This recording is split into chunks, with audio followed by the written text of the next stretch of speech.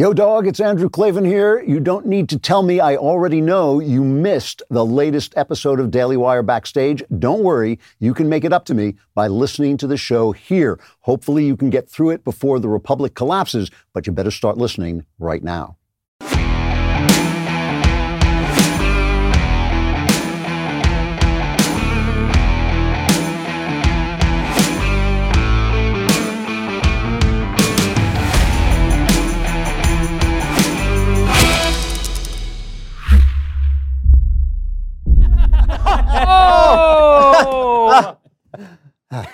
I don't know, that one was actually kind of funny. Welcome to the Daily Wire Backstage. Daily Wire Backstage is sponsored by ExpressVPN. You have a right to privacy. Defend your rights at expressvpn.com/backstage. Joining us tonight, Ben Shapiro, Andrew Klavan, Matt Walsh, Michael Knowles, and I am the Daily Wire God King, lowercase g, lowercase k, Jeremy Boring. For tonight's show, Daily Wire members can ask us questions in the chat box at dailywire.com, and we'll answer them throughout the night.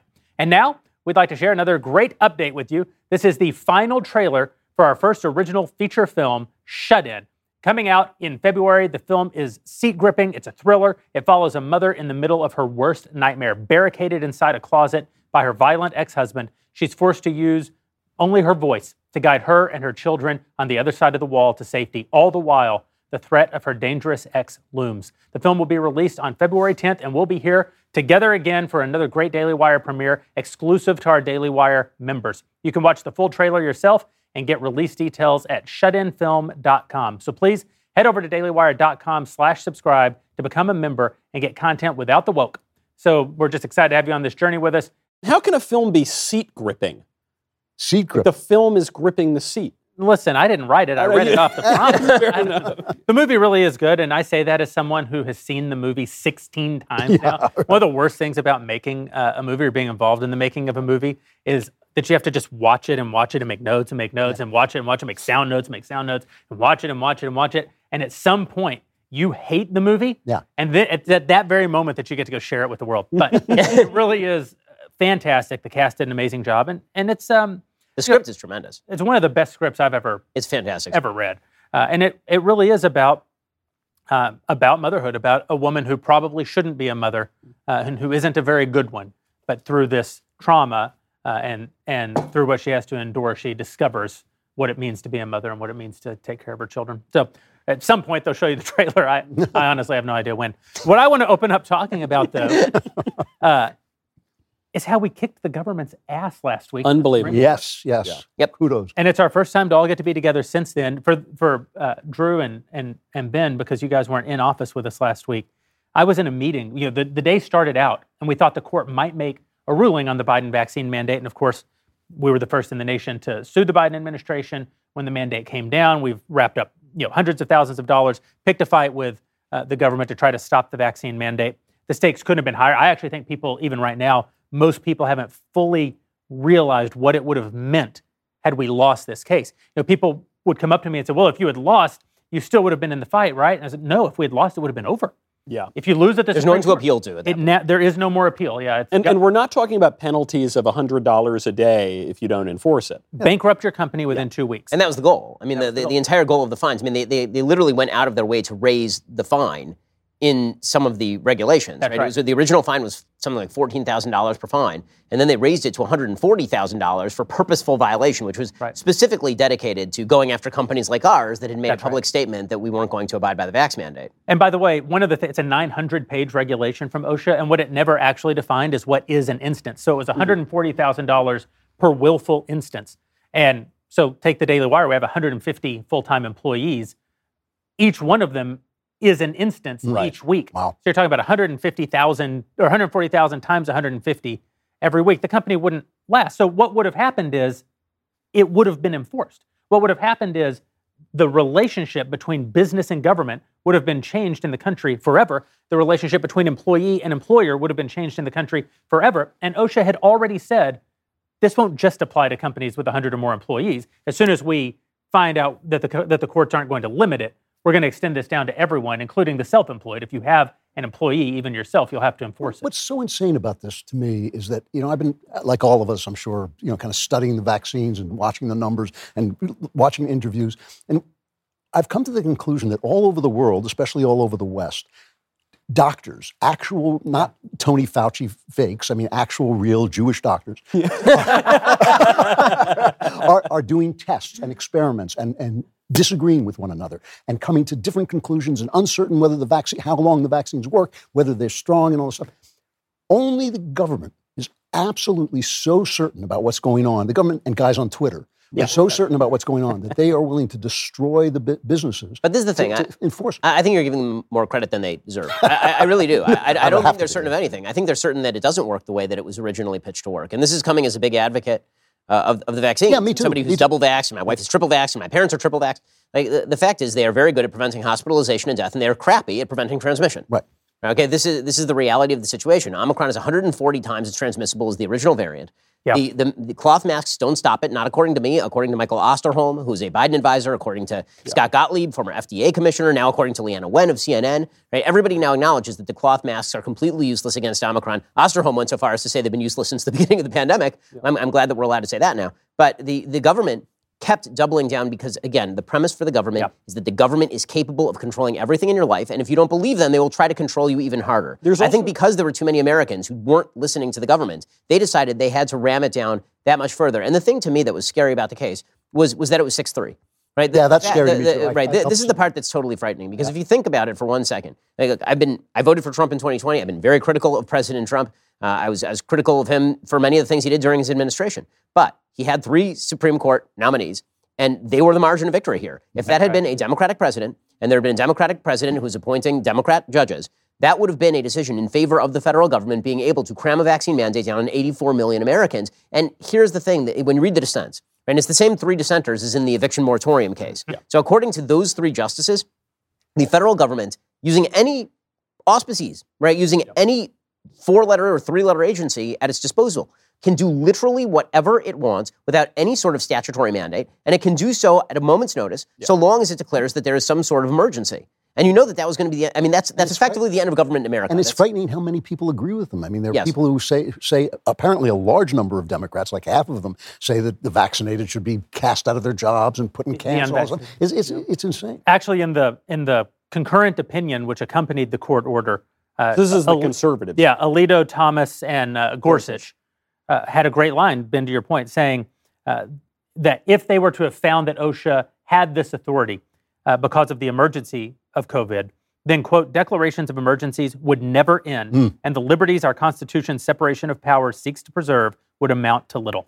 So that really is what was at stake. And we know that for a fact because they've already declared racism an emergency. And climate change an emergency, and every other thing. What's amazing is the conservative concurring opinion and the liberal dissent both begin with the same question. The first line is, the question is who decides? And what the conservatives are asking is who decides? Some technocrat idiots who have gotten everything wrong about the vaccine, or robed lawyers on the Supreme Court, or the legislatures, which actually have voiced an opinion. The United States Senate voiced an opinion on the mandate. They disapproved of it. And the liberals say, who decides? The Supreme Court or the experts?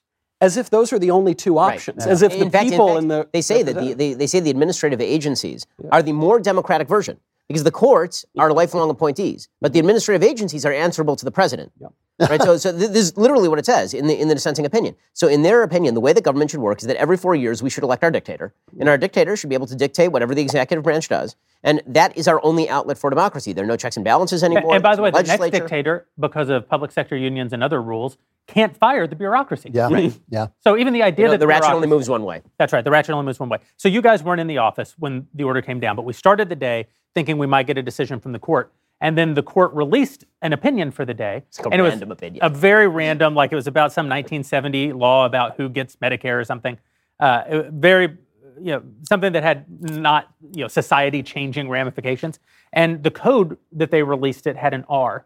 And in the entire history of the court, when they release opinions, the one that has an R code is the last one of the day. And there's never been an additional court order or ruling made. Well, we're already in very unprecedented territory because one thing people don't realize, this case is only the second time in the history of the country that the court has heard oral arguments to oppose an emergency temporary order by the bureaucracy.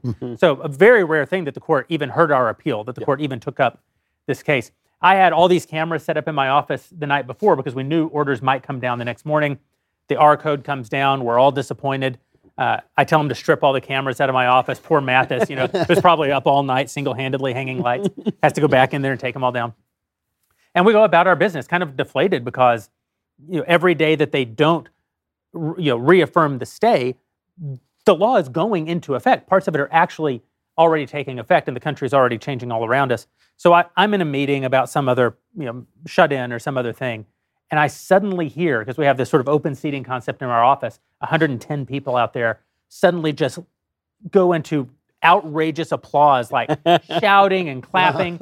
And I open the door, and it really was like, if I wish that just like a little kid with a little hat had run in with a newspaper. extra. Yeah. Did you hear, Mister? Gee, And our general counsel Josh Herr hands me the printed order, still literally hot off of the copy machine, and I got choked up because we've been living with the stakes of what this would actually mean, not just for our company but for the country, and to be, it's hard not to be cynical when you're in our line of work. To be handed this document and to realize that the court had done the right thing, that they had found in favor of the Constitution, found in favor of administrative law, found in favor of our God-given rights. Again, as someone who's been very pro-vaccine, I'm very anti-tyranny. Yeah. Well, that's not that hard a concept to understand. Not that hard a concept. But what do you guys think? I'm really interested to hear what you think about Kavanaugh going over to the other side on the healthcare workers. Well, I wish that they had found differently on the healthcare case. Some people attacked us on Twitter when we were celebrating our victory, and they said, "But you aren't fighting for."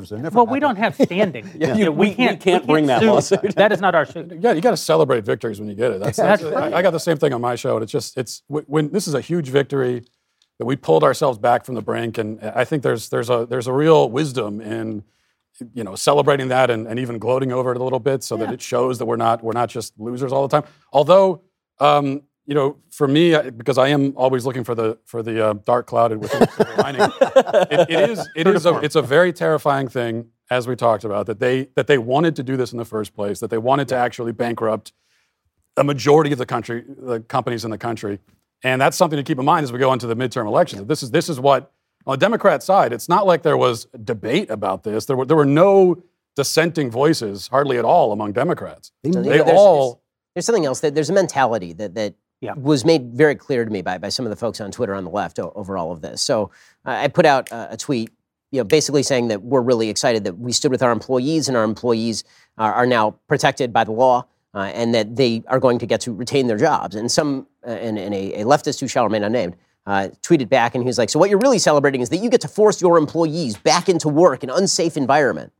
And I said, and I felt like you can't name one of the employees of this company. You can't name them. I mean, this is the leftist conceit is they know better than you what is good for, and they care. They care so much that they would rather fire your.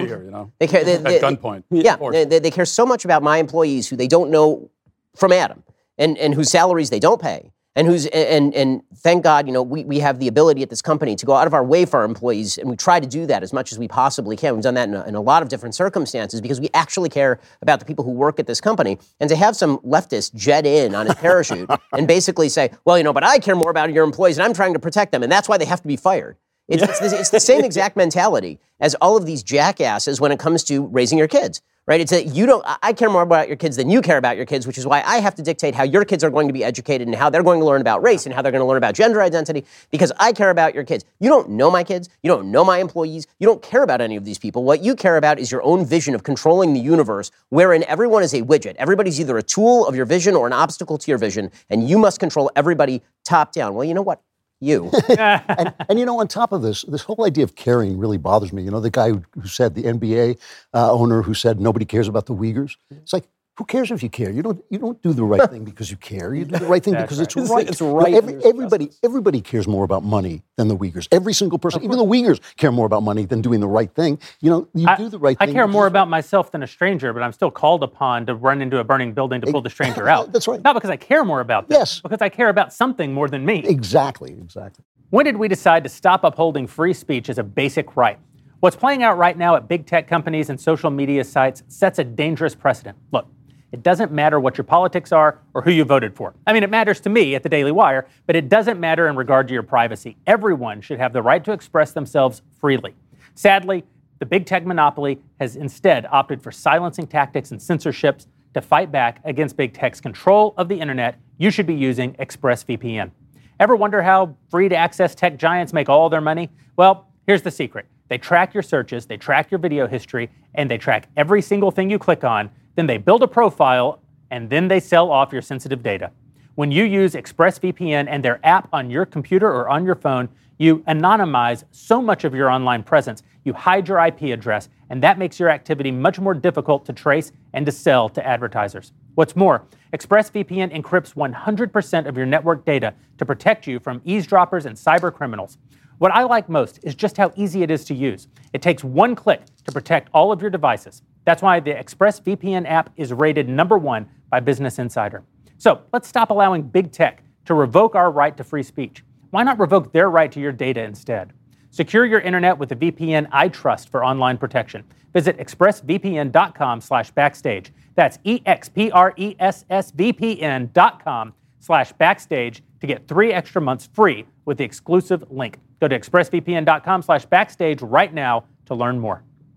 One other point about this I think is important to make, because we know that there are still plenty of companies that are enforcing the vax mandate, even though they don't have to.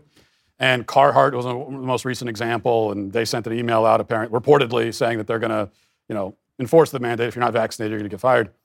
And so then there's a question about what do we just to the employees of those companies? Do we just say you're on your own? What should we do about that? And there's not the same issue with rights, I suppose, that there is when the government's doing it, but there still is a problem here. And I think if you're upset about that, about the companies that are still imposing this on their employees, what bothers me when I see conservatives in media or just on social media saying, well, you should quit. You should quit your job if there's a vax mandate. You should just quit and take a stand. Well, you know what? I'm in a fortunate position where my employer was suing the government to not do this, so I don't have to worry about it. But I've got 4 kids to feed, and I've got a wife at home, and I've got my family that I got to worry about. So I can't afford to just storm out one day. Might make me feel good, but then I go home to my kids and I say, Daddy took a stand. And they say, great, how am I going to eat tonight? This is the common collective action problem that we see all across our society. It's very easy for sort of the armchair quarterback to say that other people should lay down their lives or lay down their livelihoods. Unless you have collective action, though, none of that will work. So if you quit your job over this, the government doesn't care. Joe Biden doesn't care if you can't provide for your family. That's great for Joe Biden. And Carhartt will just replace you with another employee. Right, but here's the point. If that's your position, that there's another group of people who could make a much smaller sacrifice and bring about the change. That would be the consumers. So all of the consumers of Carhartt, they could say, we're not going to buy your product anymore until you get rid of this vax mandate. And for us, I buy Carhartt sometimes. It's basically zero sacrifice for me to buy no more Carhartt. I could buy some other. I got 15 jackets in my closet already. I could buy a jacket from somewhere else. So that's really where the onus. If we're concerned about this and doing something about the vax mandates that are chosen by these employers, then we should be looking at the consumers, I think, more than the employees. I want to make one defense, actually, of Carhartt and others. And it's a tepid defense, I'll grant you, but it's this. I believe that any company in America has the right to enforce a vaccine mandate, all things being equal. I believe that any company in America should have the right to not hire black people or not hire Jews or only hire left-handed leftists. I think the market is perfectly capable of solving that problem in practice. Because if you don't hire black people, no one is going to shop at your business. If you don't hire Jews in this country, no one is going to shop at your business. We'll drive you out of business with our dollars, with our market activity. That is, to me, what freedom should look like. But see, in this instance, things aren't equal. Because while I think in the abstract that a company may have the right to enforce vaccinations, I also think in the abstract, a 22-year-old blonde-haired, blue-eyed intern at the Daily Wire may decide that she wants to have sex with an old, fat, rich guy who calls himself a God King. that in the abstract, that is absolutely possible. Dream, anyway. In practice, though, we have concluded as a society that I have intrinsic power over that intern, and that my intrinsic power over her, not an active threat. There may not even be I may never make a threat, but intrinsically, my authority results in a situation where she is in some ways being pressured, in some ways being brainwashed, even if she thinks she does like me, by the power that I have over her. The government isn't using intrinsic power to coerce businesses right now. It's using extrinsic. It's using every single power at its disposal. local governments like Los Angeles, Washington, D.C., state governments like California or New York State, and Biden through every federal mechanism possible, have been essentially telling businesses, you will comply or we will destroy you. You will comply or we will bankrupt you. You will have sex with me or I will fire you. They're actively saying it. And in that environment, with the media reinforcing it for 2 years now, I don't know that you can say that a company like Carhartt is actually deciding that on their own. But this is a little different than the other examples. I agree with you that I think a business should be able to be run by bigots, and I would never go there, and I think we should shut them down. Right. But this is, you're not allowed to force someone else to be a bigot. You're not allowed to say to somebody, you have to do this. This is actively telling people to do something that they have a right to not do. But what about... But this is why I'm saying my defense is tepid. All I'm saying is that these businesses who are in places like New York, many of them in places like LA, in places like you're actually saying San that state government should step in and say there will be no coercion of vaccines in this state. Because what you're saying really is that there is no neutral space anymore. But then this is what I'm saying. I'm saying that the government has coerced these businesses already. So the argument isn't actually a defense of the business, to make clear. That's right. What it really is that you're saying that were there a neutral space, people could make their own decisions. There is no neutral space. The government has occupied the space. That means the only thing that can occupy the space is government in opposition to government. And then I think there's a lot of truth to that. It's like segregation in the South. The government caused it. Only the government can fix it. But you get into a battle of the mandates here, which is actually in the concurring opinion. The conservative concurring opinion with the 3 conservatives on the court said we're not suggesting that state and local governments can't impose mandates. We're actually not even saying that. What we're saying is that OSHA does not have the legal right to do this. And so in certain conservative states, you can see Ron DeSantis saying we're not going to have vaccine mandates. So it's an anti-mandate mandate, but that's still coming from the government. It's created a massive gridlock in Florida, for example. So Governor DeSantis, right, he said that he is not going to allow hospitals to impose the vax mandate. Well, the Supreme Court came down on the side of hospitals in order to receive Medicaid and Medicare dollars. They might be forced to do that. So this now puts hospitals in this bizarre kind of choice of law situation where can they accept Medicare dollars? Can they accept Medicaid dollars? Do they have to abide by the vax mandate or not abide by the vax mandate? It's going to end up back in court is the answer to that question. But if you're an administrator at a hospital, you now really have a problem on your hands, which is why what Kavanaugh did is so bad. I mean, Kavanaugh certainly should not have voted the way that he voted on the CMS case. There was no legal basis to do so. But, on a broader level, for putting aside the vax mandate specifically, can we just say that this has been the second worst week of the Biden administration? I mean, this guy is a full-scale disaster. I mean, I think a year in, it is fair to say that he is the worst president in American history 1 year into his administration. This is certainly the worst year any president has ever had. It's unbelievable. And here's the thing. It's entirely 100% self-caused. Yep. Right, that's the part that's crazy, right? If you were to look at the first year of the Bush administration, right? Bush gets inaugurated in 2001, September 11th, he gets September 11th. Okay, that's a pretty bad thing to happen while you're president of the United States. Okay, but he didn't call it September 11th, contrary Oh, you're one of those. Yeah. But every problem that Joe Biden is experiencing right now is because of Joe Biden, right? Inflation is because of Joe Biden. Yeah. The complete collapse of the United States on foreign policy, leading to, by the way, joint military exercises now between Russia, China, and Iran. That is because Joe Biden pulled precipitously out of Afghanistan for no apparent reason. The complete destruction of all sort of semblance of rationality with regard to COVID, that is on Joe Biden because Joe Biden was handed the vaxes.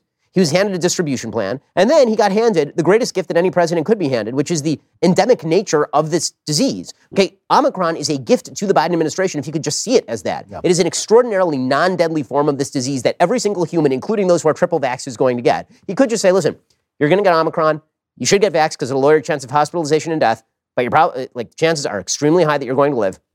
And now we should all go back to normal, and you should lead our lives. And we've done a great job of tranching out the vaccines. Credit to us. Pat ourselves on the back. What an amazing job we've done. Go back to normal. He can't do any of those things. So he's proposing trillions of dollars in more spending. And then he's swiveling to, what if I just call everybody in the United States who disagrees with me, all 7 in 10 Americans, vicious, brutal Jim Crow racists who want to turn fire hoses on black people in Selma. It's insane. Putin must have laughed into his sleeve when he heard that speech. First of all, it's one of the ugliest speeches I've ever heard. Yeah. For all the time, I have knocked Donald Trump for his comportment again and again and the way he treated people and all this stuff.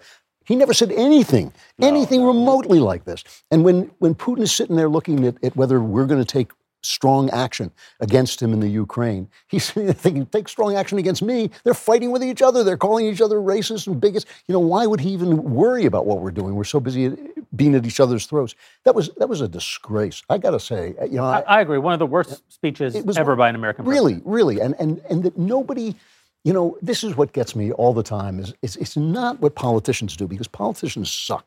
You know, it is not what they do. It is having a utterly corrupt corporate press that will not call them out on this. There were some people, even on the Democrat side, who looked at this and said, no. Dick Durbin. Yeah, Dick Durbin. The senator from Illinois who once compared Gitmo to Pol Pot and Hitler. I actually like, who was the guy who said on CNN the other day that we don't have bad leaders, we have bad followers? Oh.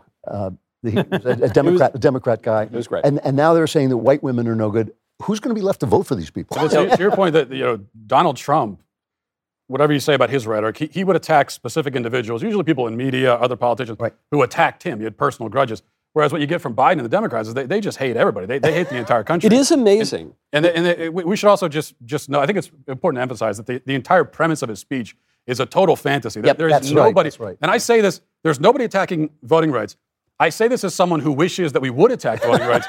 So when I hear that voting rights are under attack, I always get my hopes up. I'm like, finally, that's happening. But that's not. I'm the only person who's saying we should actually curtail voting rights. I believe that. Nobody else believes it. Everyone else is saying, let's just have everybody. We don't even invite you over to our party. We're like, oh man. It is amazing though that in a week where Kamala Harris gave us the soaring vice presidential rhetoric of, it is time to do what we have been doing, and that time is every day. Yes. Which actually, that is one of the great quotes in. I know. I love Mr. Gorbachev, tear down this wall. It is time to do what we have been doing. And what it shows. Were I not married, I'd make sweet love to that quote. It's an extraordinary quote. But it shows the Biden administration doesn't even have a pivot. They don't even know how to dig themselves out as their approval ratings are plummeting. But Joe Biden actually managed to give worse rhetoric than Kamala Harris, who is babbling incoherently. To your point, this Omicron has a very strange structure where it's almost a different disease than COVID. It's as if COVID went off into a corner somewhere and recreated itself. It would have been a perfect time for them to say, well, this is a new thing. Get rid of the mask. Get rid of you're going to get this and it's going to be like a flu. It would have been a perfect time to just let people free. I had Omicron. I'm a survivor. We're both. I just had it. Yeah, I likely had it. I don't know. I didn't. Me too. I think I had it. Yeah. I didn't test, but my kids all had it, and guess what? They're kids, so they're fine. And I'm just saying, my dad had it, and he's an adult, and he's fine. Let's not deprive ourselves of the ability to talk about the fact that we're survivors. I know, AOC was also our heroic battle with the AOC. In just inside a year, AOC has survived the ravages of a trip to the hellscape in which I live, Florida.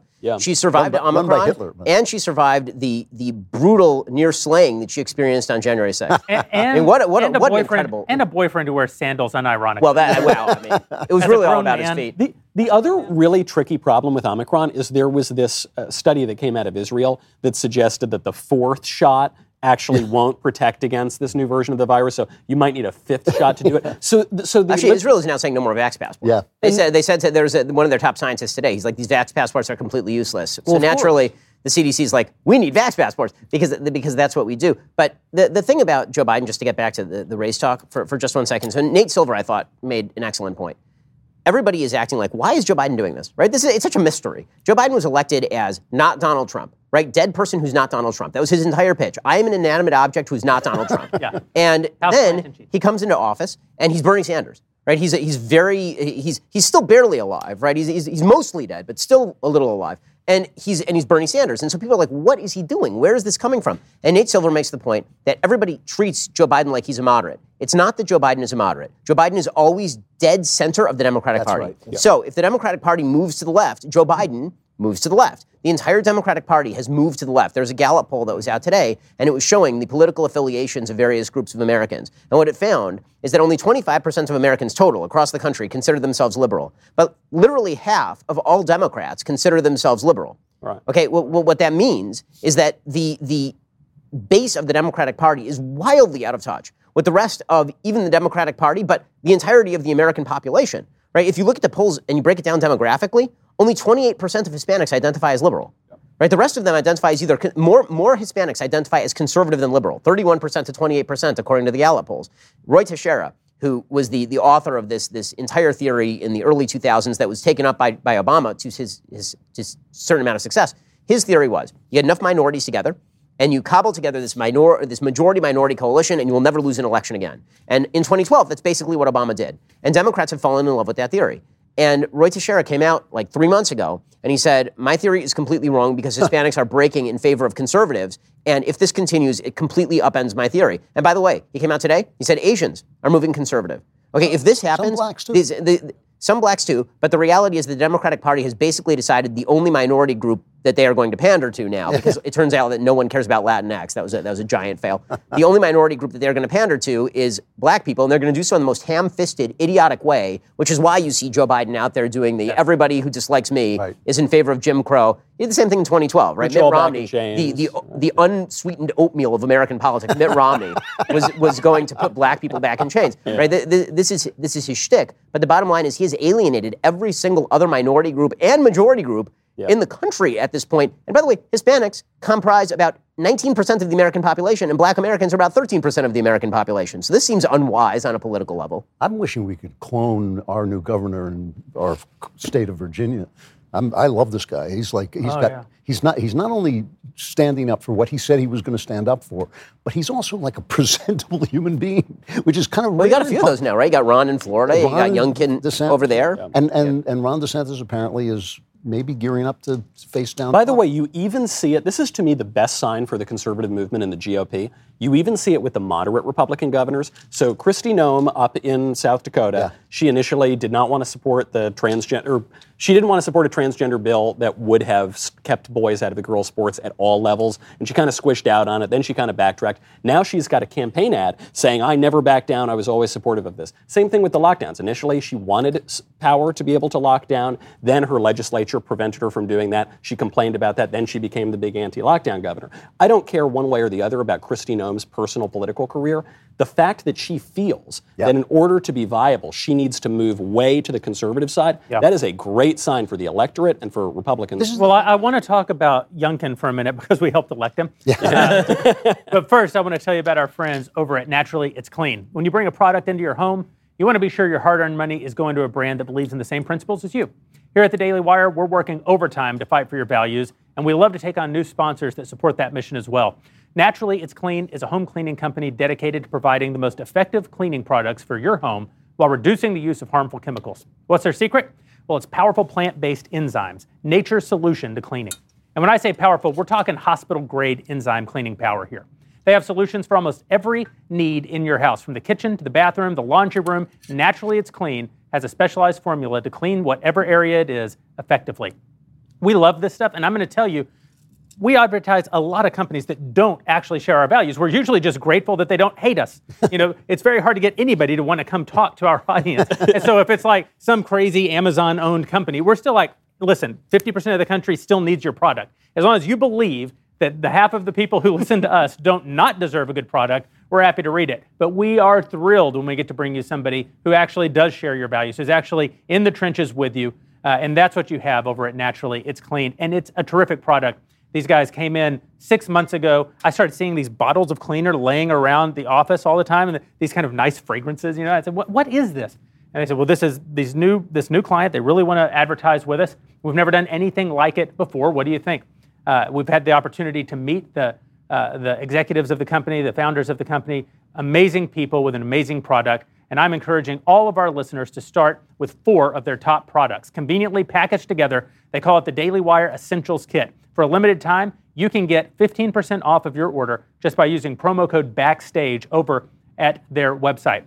That's naturallyitsclean.com/thedailywire. Try these incredible products in your home today. Shipping is free. Everything is made right here in the US of A. Again, try Naturally It's Clean Daily Wire 4-pack today by going to naturallyitsclean.com/thedailywire or use promo code BACKSTAGE15 to get that 15% off of your purchase. Don't delay. Make the smarter, safer choice for your home cleaning needs today with Naturally It's Clean. They gave me a sample of this ad to take home last night. Because it's a new advertiser, you don't want to stumble around like I do on every other ad. Because whereas you guys get to read like 25 ads a week, I read 4 a month. So I generally suck at reading ads. And I was going through the ad, and it had this whole Michael Knowles promo code at the end. Yeah, and I ranted and railed and flailed about how I get no respect around here, but they obviously fixed it. So I will say they're aces. And just one addition on Naturally It's Clean. Let me just say that I put it through the roughest test, which is I have 3 young children. And nothing creates just disaster like 3 young children, unless it's more than that. Yeah. 4 young children is even more of a disaster. Okay, if you want to try this product out, Just let your kids loose in the house. And Naturally It's Clean pretty much fixes all the problems. It's an unbelievable thing. I mean, it was tutoring my kids. Like, it was like all the things that you would expect a cleaner to do. It's unreal. Yeah. So the only thing better than Naturally It's Clean is Youngkin up in Virginia. Yeah. This guy had the best first day, probably of any governor in recent memory, right? I mean, it's very rare that a politician does exactly what they say they're going to do. And I think that for some people, listen, we like to boast about how we elected Youngkin, but that's just because we completely and totally deserve all the credit for electing Youngkin, starting with Matt's reporting on CRT and going all the way into these trans issues as exposed by our reporter, Luke Rosiak. So we one more shout out there. One more shout out for a reporter, which I keep promising I'll never say his name again. Don't worry, you'll never remember it. But here's the thing. We didn't know about Youngkin in a lot of ways. I mean, he was our guy. We were glad he was there. We've talked about how you aren't always going to get the reddest red guy in every state. And you should be happy if you have, as Republican a guy you can get in whatever place you can get him is my sort of way of looking at it. But I thought, what are we really going to get out of the guy in the final analysis? If all you get is his first day, his entire governorship was worth it. Yeah. As far as I can tell. This thing about comportment is not a small thing. Yeah. This is when you're dealing with the people, when you're dealing with votes, it's nice to behave well. It makes a big difference. And he was, I hate to use this word, but he was Reagan-esque on that first day because he was doing things that he said he would do. He was fulfilling his promises, but he was doing it in this kind of graceful, eloquent way where it made the opposition look like the loudmouths and the radicals, which they are. He even dressed the same way Reagan dressed on his inauguration. He did. He wore a proper morning dress. And I mean, this is the thing that I deeply believe that Trump was the man of the moment when he ran, that he was the guy who had to be there to make this difference happen. But it's nice to see some politicians doing the right thing. If you can pour the fight into a more attractive bottle, right? That's not a terrible thing. It's not. And conservatives need to learn this because we think if we say the truth, it's like that Paul Simon song, I want some tenderness with your honesty. I think the conservatives think if they say the truth, that's enough. But it's not. There's also one thing that the Youngkin speaks to that Trump, because Trump is sort of a blunderbuss, right? Because he's a hammer and he hits nails and sometimes babies.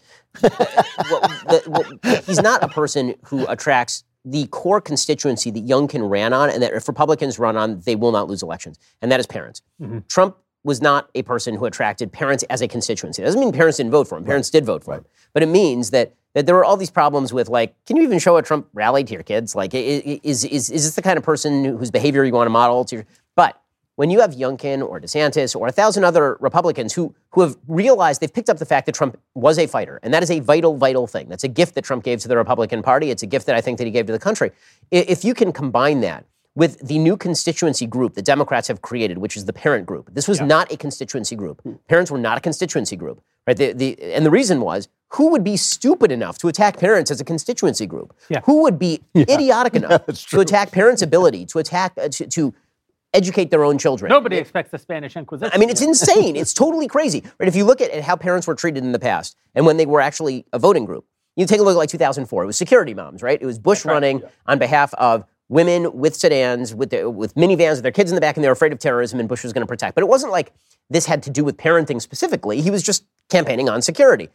Youngkin literally campaigned on, we want you to be able to raise your own children. And also, we don't want to force your small babies into masks. And the New York Times would write articles saying you should not be allowed to raise your own children. It's madness. Yeah. These people said this crap out loud. They campaigned on it. Terry McAuliffe campaigned on, we should be able to indoctrinate your kid into racial essentialism and mask him like Bane for the rest of his life. And then Youngkin comes out and he says this his first day. And the first move of the left is to send Jen Psaki out there to be like, well, I'm not going to, I'm just glad that the Alexandria public schools are going to put a big plastic bag around my kid's head and send them to the bottom of the ocean to avoid COVID. Didn't someone in California today suggest that the best way for California, the best way to bring progress... It was a parody article. Fair enough, it was a parody article. I think he meant it. That's one of the problems. It's hard to tell anymore if they actually mean it. There is no parody. But I think with Youngkin, the interesting thing, we say that he campaigned on parental rights. He didn't originally campaign that way, and so there was this change. And this isn't to say that he's insincere now, but I think he noticed something because early on, just from my own outside analysis, it seemed like he was sort of campaigning as a corporate sort of normal Chamber of Commerce, Republican. And there was even a moment early on in a debate where he was asked the pro-life question, and he took this really kind of obfuscating, he was dancing around it sort of answer. And then there was this switch, and I think part of it had to do with what we did at the Daily Wire, what other conservatives did, by showing that this is what people really care about. Also, the moment that will live in infamy with McAuliffe saying that, parents shouldn't decide what their kids are taught. And that was the switch, that was the moment when the Youngkin campaign realized that look, I think with most voters, what they care about, if they're parents, they care about their kids and they care about their rights. Also, the other big thing, that one of the big issue of our time, aside from parental rights, is just sanity. Yep. That people feel like, and if you talk to like anybody anymore, any normal person, they'll say, look, it feels like the country's going insane. It feels like the society is losing its mind. But this also, and so they want basic sanity, and that's where things like But gender. this also speaks to something else. It speaks to why leftist feminism, and feminism has become part of the left, have been telling women all this time that they're not important if they're just mothers, just mothers. You know, I mean, we had a mom come by and visit Backstage the other day, and she said, you know, I'm so-and-so's mother, but I also have another identity. I said, you know, you've walked into the mother fan club here. You might as well grab hold of it. Because, listen, these are the most important people in the country. The guy who said the hand that rocks the cradle rules the world knew exactly what he was talking about. The reason they want women out of the home, the reason they want them out of the home is so that they can do to our kids whatever they want to do. Our friend Eric Erickson tweeted out an article from the New York Times, an op-ed this week, and he was frustrated about it because his argument was that it encouraged women to abandon their children. Yep. And I don't know if you guys actually read the op-ed. I read it. That's not what it did. I think it was observing that the culture is. It was observing that the culture is doing that. But the writer actually said something I thought quite nice at the very end, which she read all these books, and it's a new trend in literature to have absentee moms who essentially abandon their children to go pursue career opportunities and sexual dalliances. And at the end of the article, the writer said, you know, in the end, I found that these works were kind of boring because they've created a fiction of their own, which is to say that the only way a woman can be interesting is if she stops being a mother. But I thought that was a wonderful line. This is a new genre in op-eds that I call misery porn, where they tell you that we're unhappy and you can be unhappy too. I left my husband and deserted my kids, and you can too. And that, you know, it's a and the entire standard should change because the other one that I love is this standard didn't work for me personally. Therefore, it shouldn't work for anyone ever again, and the standard should be completely exploded. But to go back to Matt's point about sanity, you know, it's amazing. What the left took away from the Trump era was things are insane, and they are insane because of the mannerisms used by the President of the United States. And so if we just use nicer mannerisms, but we say completely batshit loony things all the time, but we say it's super nice, then people will think that we're sane. Yeah. And it turns out that there is a deeper type of insanity that people really, really don't like. And that deeper type of insanity is the policy insanity that's now being pushed upon the country by the social left. The culture war was declared by the left. They continue to maintain those culture wars. They are the important wars. Anybody who tells you that the culture wars aren't the seriously important wars has got it completely wrong. But you realize they finally figured it out. I'm on a kick right now of the GOP finally waking up a little bit and that this is a good sign.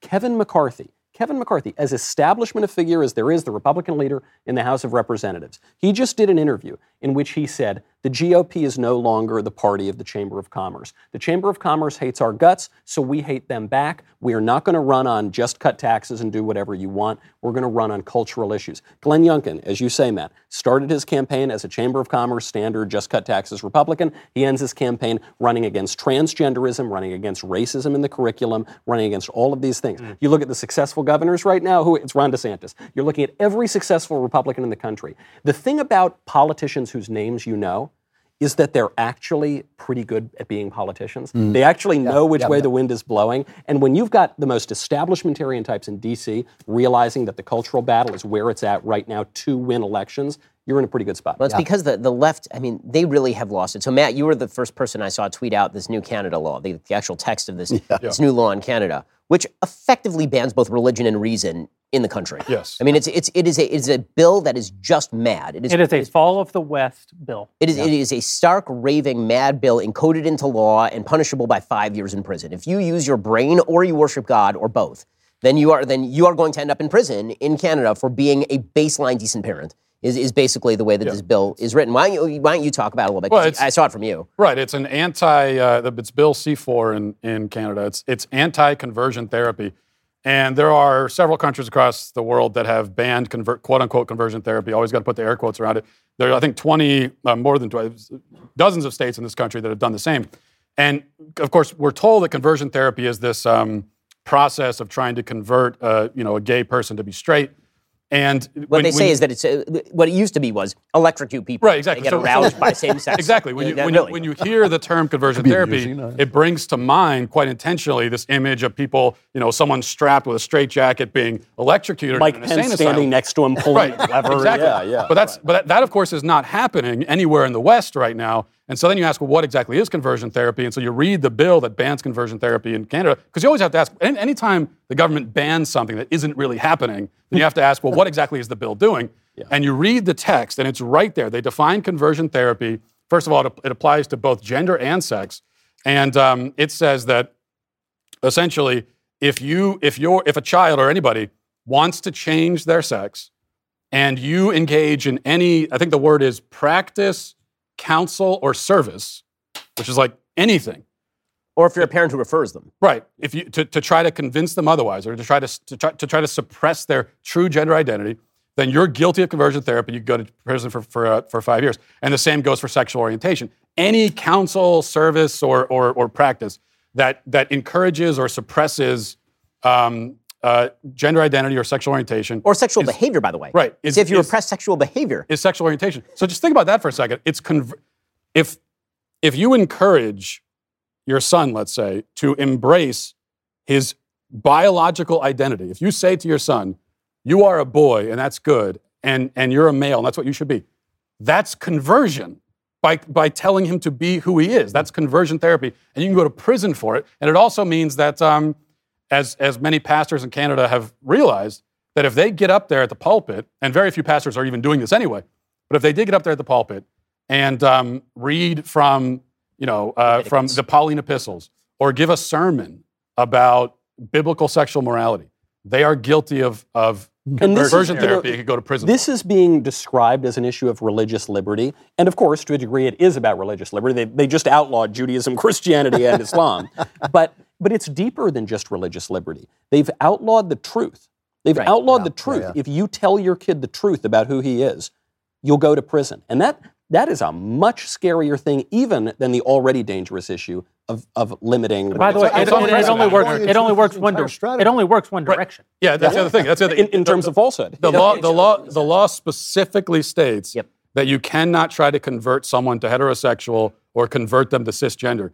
It doesn't say you can't try to suppress someone's gender identity. It could say that, but instead it says you cannot suppress their gender identity of a non-cisgender identity. So it specifies that, which means that it's actually legal to try to convert someone to trans or convert them to gay. It specifically leaves that open in the law. Well, because if it weren't, the entire ruling class would be in the clink right now, because that's what they're trying to do. Right. Yeah, that's right.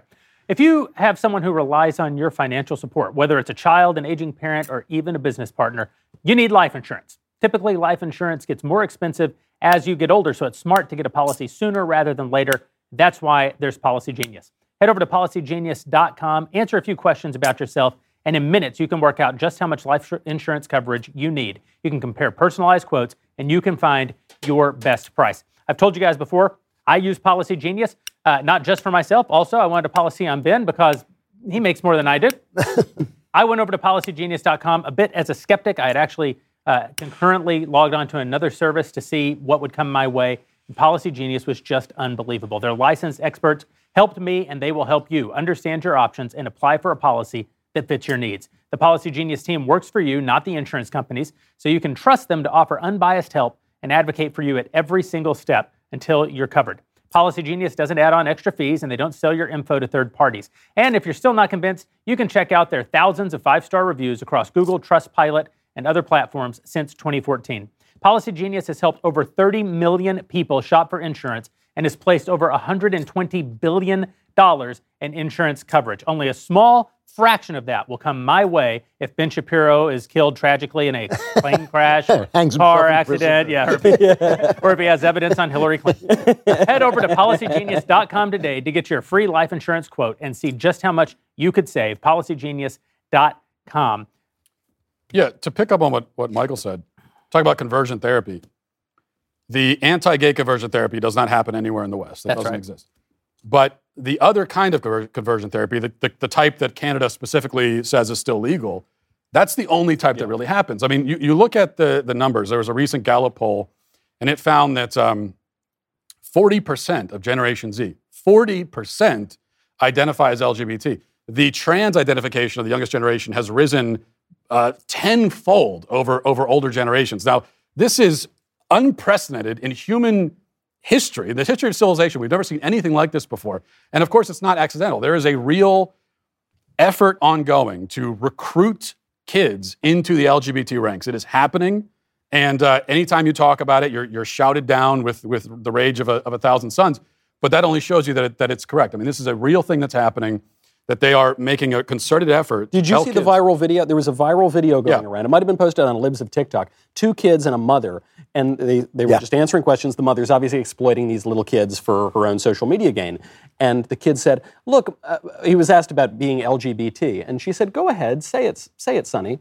And he said, look, my mother doesn't care if I'm gay or a lesbian or trans. She just wants me to be some part of the LGBT community. Wow. And the mother kind of, her eyes open, she goes, what are you saying? And he says, I'm saying facts.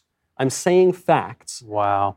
And it's quite a terrifying video when you look at the expression on this mother's face. I mean, it's the expression of anger, but also the expression of specifically you're saying something you're not supposed to be saying. I'm caught. Yeah. And there are many kids that are in this exact position in their home, where this is exactly. Well, we've set up an incentive structure, and this is true, for a wide variety of things in American life, where being perceived as a member of a victim group is an effective good, and the highest victim group in American society right now is considered to be the LGBTQ community. And so if you can be not part of the majoritarian community, if you can be part of the LGBTQ community, this is why you're seeing people who are identifying as things that are not in any way sexual minority positions, for example, right? You saw this move toward people identifying as demisexual, which means you only have sex with people you love, which we used to call marriage, right? We used to call that like normal human existence on planet Earth. I don't know. A demisexual certainly always just meant women. Right, but the baseline sort of attempt to push the notion that if you are a member of a victimized group, this means that you have additional moral authority and you're to be treated with tremendous care and people will celebrate you and people will give you attention.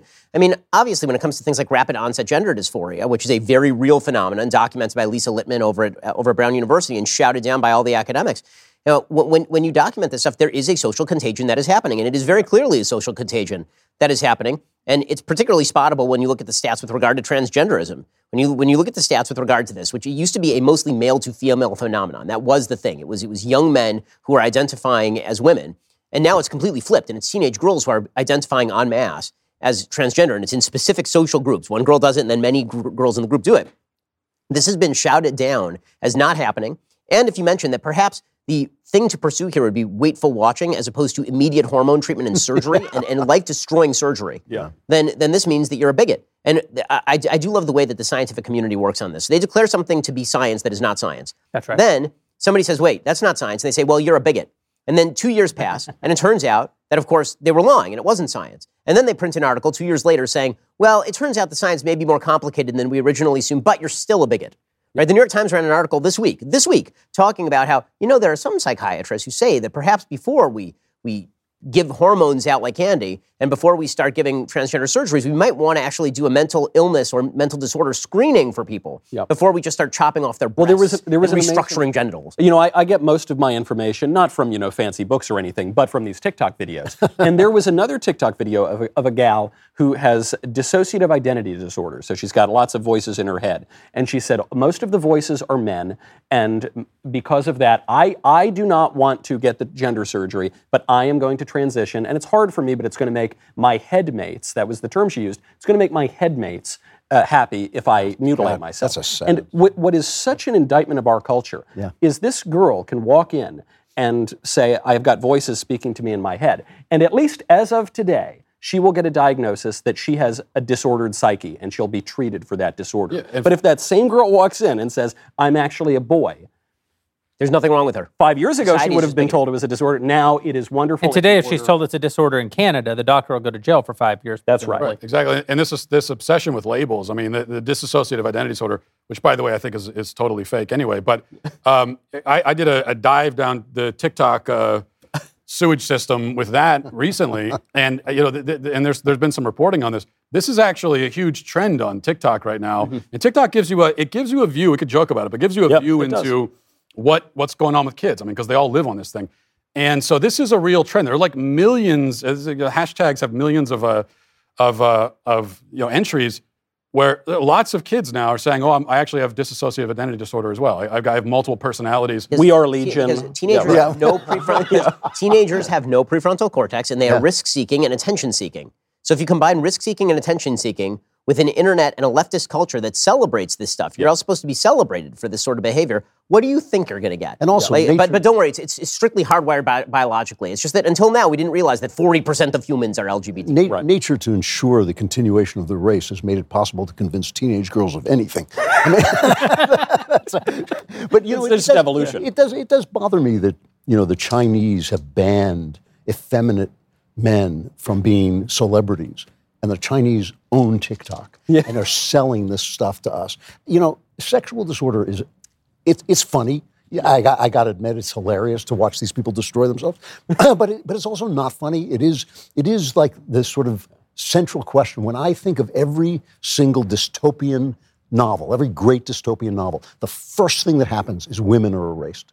The first thing that happens is the reproductive role of women is erased. Yep. And I think that, we've gotten to that point, and you have to start to ask yourself, well, wait a minute, what are we trying to solve when we say that a boy can become an athlete, as a woman can become a female athlete and beat every female athlete? What problem are we trying to solve? And I think we're trying to solve the problem of women. I am absolutely convinced that a horror of what women's bodies actually are has infested our society in general. And you can see it in the movies. If you look back to the when the transition was taking place from the kind of traditional idea to the idea that the future was going to be different, you can suddenly see that all the horror movies were suddenly about women's bodies. The Exorcist is about a girl basically having her first period. Carrie is about a girl having her first period. The Omen and Rosemary's Baby are about a woman, having Satan take over her body. The fact that these bodies are a connection with creation in such a physical way has horrified those people who don't like human beings. Did you see that there was a Planned Parenthood tweet that all the conservatives were dunking on? And a Planned Parenthood from their main account tweeted out, folks with vulvas are not just reproductive machines. And now conservatives were dunking on this because it seems contradictory, right? You say folks with vulvas, you're defining women by their genitals. You say they're not just reproductive machines. But it wasn't contradictory. They used their words very carefully. They didn't say folks with ovaries. They didn't say folks with fallopian tubes. They said folks with external organs that are more oriented toward pleasure than reproduction. Because what they're saying is women are not just reproductive machines, they're also pleasure machines. Mm-hmm. They're also sterile pleasure machines that you can use for your own hedonistic desires, but don't ever think about what they actually do, the miracle that occurs uniquely within women. I was watching TV the other night with my wife, and a commercial came on. And this commercial was about this couple, and they had been attempting to get a better phone plan. So they said, we got married so we could get a better phone plan. And then we had a bunch of kids so we could get a better phone plan. And so it shows like the entire room is now filled with children. Of course, they're miserable and there's crap everywhere and all this. And then it cuts to a single woman living in a perfectly immaculate apartment with no one else in it. And she says, well, I just got a better phone plan by going to whatever the company was. And I turned to my wife and I said, our society is selling unhappiness. Yep. Yeah. Our society is selling unhappiness. That's misery porn. Our society has decided that the apex of human civilization is to live alone in an immaculate apartment in New York City, working 2,200 billable hours a year, but being able to watch Sex and the City with a glass of rosé. Yeah. And this is what womanhood is supposed to be. I mean, I can't think of anything more flattening than trying to remove the single most central thing about being a woman from womanhood. Yep. It's by the way, we're doing the same thing with men, because the single most important thing that a man does is become a father and raise the next generation and protect his family. And we've removed all of that from men too. The idea of the apotheosis of manhood now is basically, shockingly, the exact same as a woman. To live in an apartment alone by yourself, drinking a glass of rosé and watching Sex and the City. Yeah. it's the exact same thing. Because I don't think it's I don't think everyone needs to get married. I actually don't. I don't think everyone needs to get married. I don't think everyone needs to have kids. A lot of people can't have kids. And what traditionally would happen then is that people would join religious life. You become a priest, you become a nun, you become a brother. You would just consecrate your singleness. You would attach it to something greater than yourself. And many religions do that. But what the culture is selling right now is no.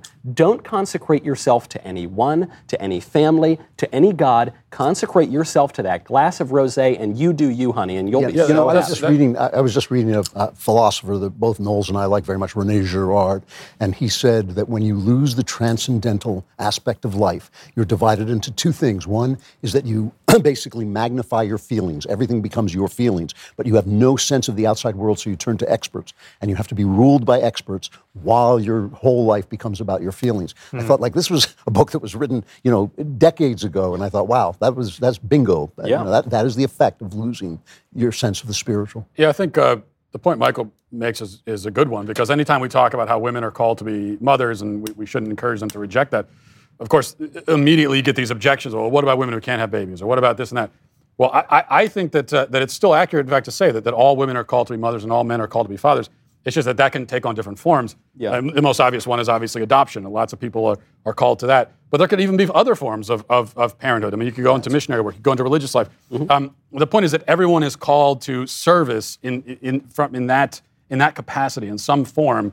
Nobody is called to just live a life entirely for themselves in their apartment watching TV. That's not a life that anyone's called to. It's also not a life that anyone can derive real joy from. And I think that's the point. And when they have the term gender assignment, I think we have a gender assignment. I think it is literally an assignment. Everyone hates the term gender role, but that's exactly what. This is what I was about to say. Exactly. I've been working on this theory. I'm working on a book on sort of the roots of politics and freedom and where freedom lies in regard to rules. And I was trying to start from like the very, very basics. Well, what are the things that we need for human happiness? And most philosophers try to start from the basis of what are the higher goods. And so they'll say things like justice or virtue. And the problem that I have with that is that it's very difficult to pin those things down, right? I mean, we've been trying to pin down what is justice for several thousand years at this point. We seem no closer to achieving the goal. But what is much easier to pin down is the roles that we all play in our lives, right? The stuff that goes on your tombstone. Right, because on every tombstone at the cemetery it says "beloved husband and father," right? "Beloved brother and son," right? That's every single tombstone at the beloved cemetery. drinker of rosé. Correct. Yeah. Exactly. Yeah. But beloved Netflix binge. Right, and this is exactly the point. Society. This is there's a sort of sociological notion that's called structural functionalism. And the idea there is that there are roles in society. These roles have been constructed over the course of thousands of years in order to create a functional society. And these roles work with one another. Roles are not bad. Roles are extremely good. If you don't have roles, you end up as a free-floating agent without anything to hem you in. Your desires are not hemmed in. Your life is not hemmed in. And you're essentially living on a desert island. There's never been a human being who is happy living on a desert island because that doesn't work. What you actually need are these roles. And what I mean in a practical sense is it's very difficult to lock down what is justice or what is virtue. It's pretty easy to lock down what does a good father constitute, right? Because we can see what a bad father is. We see tons of examples of them all over the place. And so if we geared our lives toward fulfilling these societal roles, and there are many of them that we simultaneously live, right? We have a role as a worshiper. We have a role as a seeker of truth. We have a role as a learner, right? These are all roles that we live throughout our lives at different points in our life, right? When you're a child, you're predominantly a learner and not a father. When you're older, you're predominantly a teacher and a father and not a learner as much. Right? As we progress through lives, playing those roles, that's where happiness lies. And we are a society that is dedicated to the proposition that roles need to be exploded. All roles are bad because roles are an imposition from the outside. And of course, the problem is that human beings are adaptable tools. They're adapted to fulfill those roles. And if those roles go away, then if human beings are sort of like water that is poured into vessels and we take the shape of the vessel, you get rid of the vessel, the water just goes everywhere. Well, that's what's happened. This kind of goes to a thought that I've been nurturing for a few weeks now, which is that we need the world needs the left. And what I mean by this is that there are many good things that happen in a healthy society that are not intrinsically conservative. Journalism, interestingly enough, is one of them. Journalism is not a constructive task. It's a destructive task. It's an intrinsically left-oriented task, but it's a necessary task. And so journalists, they pull at the thread of something that's wrong in a healthy society, and they expose it. And in doing that, they're not actively involved in construction. They're actively involved in destruction. But in a healthy society, a better construction can be built through the journalistic practice exposing a problem. So we might not like the journalists. In a healthy society, we as conservatives may think, oh, they're tearing down something important. But on the other side of the thing, if it actually is healthy and important, it will correct in response to that and become better than it was. So in a healthy society, you need an element of left. in a role-based society, as you're describing it, I like eccentrics. I say to you all the time, like, I'm a Christian. The world's better with Jews in it. Like, I want to live in a world where not everybody thinks like me, where not everybody looks like me. I want my ideas challenged. I love Nashville. I'm very happy here. One of my problems with Nashville is that it's so Christian. And because it's so Christian, Christianity is easy. And because Christianity is easy, it's comfortable. And because Christianity is comfortable, it's in no way intriguing or stimulating. It's hard to actually engage the ideas with anyone and be disruptive and find better thoughts. But in an unhealthy society, like the one that we have right now, the left is dominant in the culture.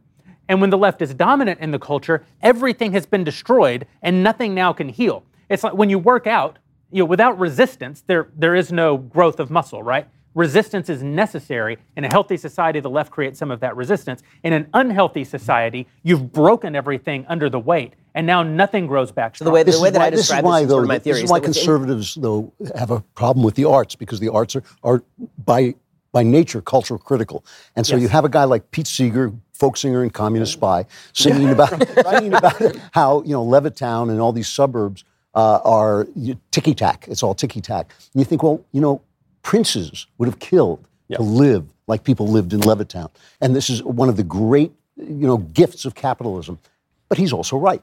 And he's also, we have to question the conformity and the fact that all these, that is a healthy society. You're absolutely right. And it should be that, the guy who said this years ago is Prince Charles, who said we need an avant-garde, but when the avant-garde becomes the leaders, we've lost our way. And that's absolutely right. The way that I've been thinking about liberty within all of these roles that I'm talking about is that each role does contain with it the necessity for liberty. You need liberty to raise your child in a way that you see fit, while still upholding the general rules of being a father. You need the liberty of the ability to learn, but within the institution of learner, meaning you're not destroying the possibility of rationality, for example. You're not destroying the possibility of a common language, which is what the left has done with things like deconstructionism.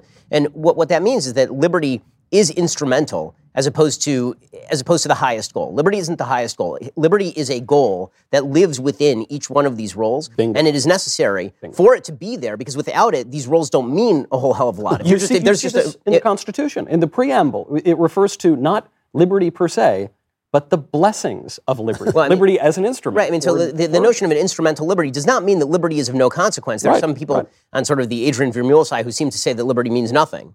I don't know. I'm sympathetic to that a little bit, but that liberty can be flattened in favor of the ultimate good. But it is to say that when the critique that you see from some common good conservatives of classical liberalism is that classical liberalism, when it elevates liberty to be the highest good, what it is actually doing is it's leading the way for liberty to be used as a brickbat against all of those institutions. And once you wipe away those institutions, even liberty won't remain. And I think that critique is fairly well taken. Yeah. I don't think that critique is entirely wrong. I think the critique goes too far when people start to say, okay, well, if liberty is a danger, then the answer is to pluck out liberty completely and destroy it over here in order to make sure that all of these rules are protected. I don't think that either one of those things is a possibility. I think that if you're going to have proper roles in society that lead to human happiness, one of our roles is as chooser, right? It is as the person who decides how we fulfill each one of these roles. We can't get rid of the roles, and we can't get rid of the liberty that's inherent in those roles. Well, this was the idea of liberal education, is that it educates you to make sense of your liberty so that you can fulfill those roles and have a little leeway in fulfilling. But Edmund Burke, who is increasingly becoming my hero, who just basically said, we need to allow people to do the wrong thing. I'm obviously paraphrasing, but we need to allow people to do the wrong thing and be free so that we have freedom. It is better than turning them into machines that are forced to do the good thing. The problem with freedom is that it allows people to do bad things. You need cultural answers to cultural questions. And what I don't like on the right now is that we blame liberty for our collapse. That's right. Liberty is not responsible for our collapse. Don't we, I think, as someone who's a little more sympathetic to that view, we're not, at least I am not, blaming liberty.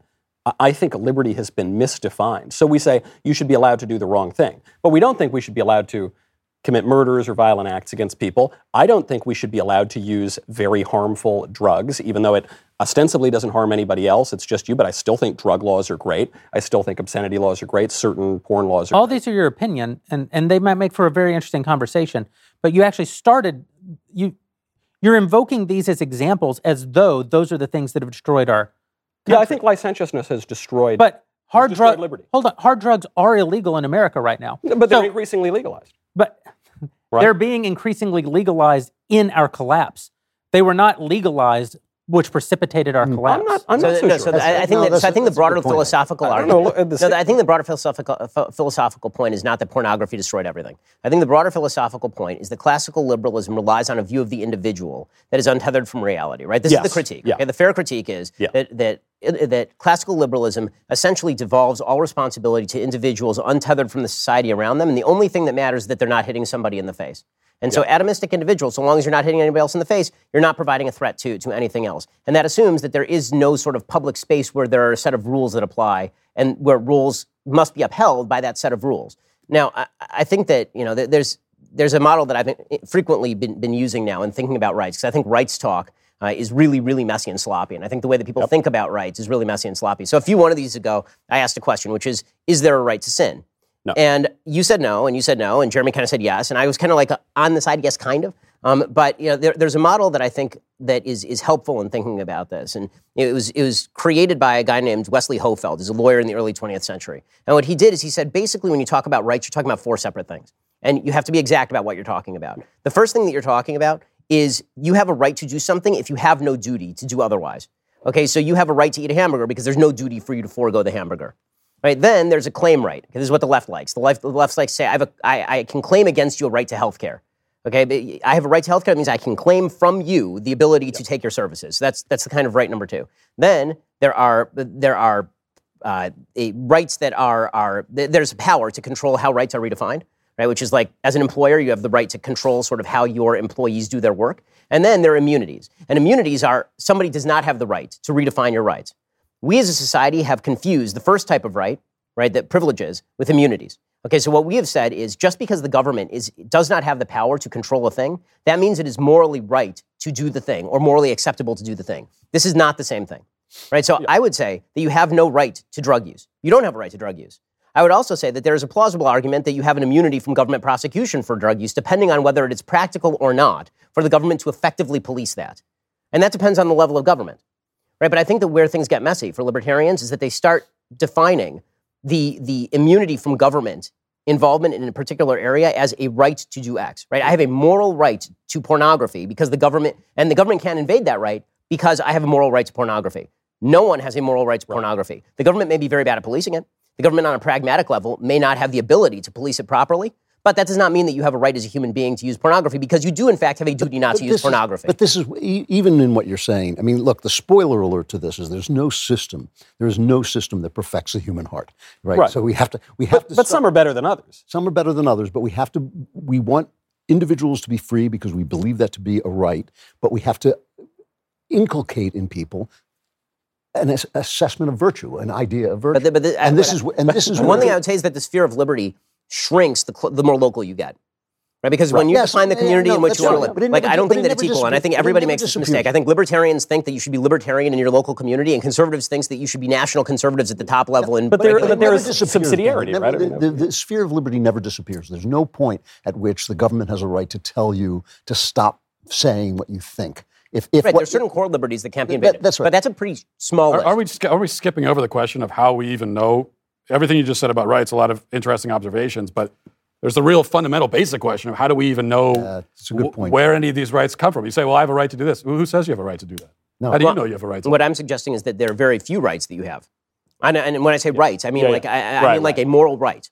No, right, a thing where you don't have a duty. I think that you have lots of Jenga tower I'm saying that there are very few things where you have rights in the way that we tend to understand rights, which is you have the moral right to do X. I don't think you have lots of moral rights to do things. Right. Yeah, I think you have a lot of immunities from the government because the government's ineffective. So to try to maybe tie this back to identity, I mean, part of the problem is we remove responsibilities from rights, and then the whole thing falls apart. And kind of the same thing happens with identity. We have this obsession with identity in our culture today, where we're finding identity with all these different labels, and we want to categorize our identities and compartmentalize everything. But there's no role or responsibility that comes with any of those identities, so it doesn't mean anything. You could say, well, I'm a man, I'm a woman, I'm whatever, but it doesn't mean anything. Because it's all the same. Right, it's all the same. So you can list your identities and have 50 different identities and 50 different labels, but what does any of that actually mean? It doesn't mean anything at all. In our society, what it means is that you have a claim right against somebody. Right? It means that you have a claim against somebody. When you say I have an identity, you don't mean it's such a switch in how kind of religious people think.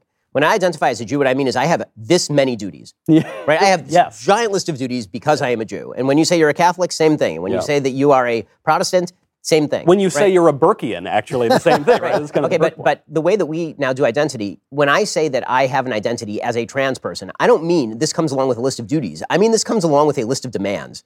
That's right. My identity is a list of demands against you. But can we go back to what you were saying? Because I thought that was a really important point, that we have lost, I mean, we're living in a Jenga tower of certain ideas that have come down to us that have logically led to the idea of liberty. And if you pull out the bottom of that Jenga tower, the tower collapses, and that's exactly where we are. I mean, we have people like this guy Yuval Harari, who was a great futurist, basically, who says, no, this is all a fiction. We just invented this idea of rights. But no, we didn't. We didn't invent this idea of rights. It comes from an idea of what a human being is and what a human being is in society. And we've thought this through. Yeah. And if all those ideas are just fictions, then we can hurl them out. It doesn't matter. But if they're not, then we should understand where they come from. We've basically inculcated ignorance. Maybe there's something else that we should add, which is that we haven't thought them through. I'm not a big believer, like Michael Oakeshott, I'm not a big believer that our rights are the result of rationalism. And this is, I think, one of the Enlightenment mistakes, right? Is this idea that rights spring full-blown from people's heads. I don't think that's my heart is beating pitter-patter in my chest. So the basic idea here is that rights are an outgrowth of thousands of years of socio-cultural evolution. And most of that is done naturally ground up. It is not done by a bunch of thinkers sitting in ivory towers who are like, today I have a right.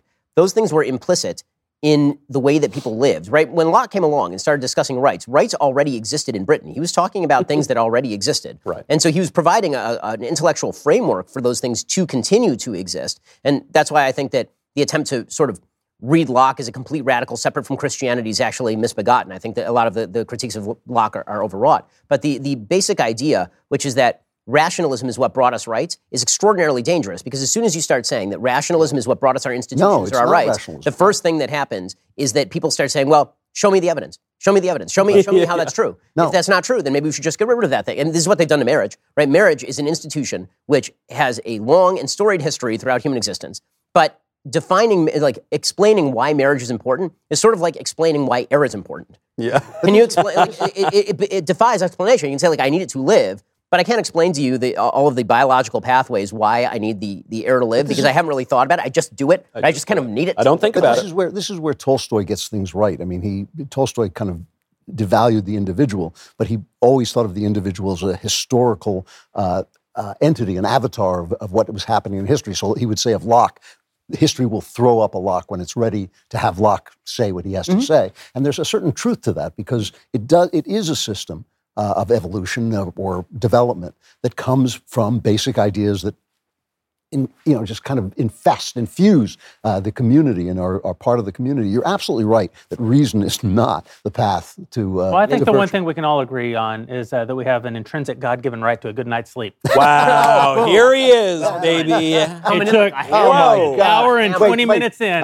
My heart. I know. That is my best segue of the night. Helix Sleep has a quiz. It takes just 2 minutes to complete, and it matches your body type and sleep preferences to the perfect mattress for you. Why would you buy a mattress made for somebody else? With Helix, you're getting a mattress that you know will be perfect for the way that you sleep. Everybody's unique, and Helix knows that. So they have several different mattresses models to choose from. They have soft, medium, firm mattresses. They have mattresses that are good for cooling you down if you're hot, that warm you up if you're cold, that align your spine if you have spinal alignment problems and you want to prevent those morning aches and pains. They even have a Helix Plus mattress for plus-sized sleepers. You just go over to helixsleep.com/backstage. Take their 2-minute sleep quiz, and they'll match you to a customized mattress that will give you the best sleep of your life. They have a 10-year warranty, and you get to try it out for 100 nights risk-free. I've never seen a product before that you can use 100 times and still return, except, toothbrushes. Helix is offering up to $200 off of all mattress orders and 2 free pillows for DailyWire.com listeners over at helixsleep.com/backstage. That's helixsleep.com/backstage. Get the best night's sleep of your life. helixsleep.com/backstage. Backstage. Now, as we mentioned earlier today, the final trailer for our first original feature film, Shut In, is out now, and they're actually going to let me play it at this point. The film, unbelievable movie, directed by DJ Caruso, unbelievable cast, one of the 5 best scripts I've ever had the pleasure to read in my life, and I think an important story. Listen, what we're trying to do at the Daily Wire with our entertainment program, as you know, is different. We're not pure flicks. We're not making necessarily just family-friendly, rated G, sit around with the kids and watch it content. There's a great place for that in the world, and there are great people fulfilling that need in the marketplace. What we're trying to do is something different. We want to create mainstream entertainment that challenges you, entertainment that makes you think, entertainment that takes you on a journey and does all the things that art is supposed to do, but that doesn't punch you in the face, that doesn't hate you, that doesn't apologize to you for its values or flaunt the fact that it disagrees with your values. That's what we've got in Shut In. That's what we think is so important and so missing from our culture.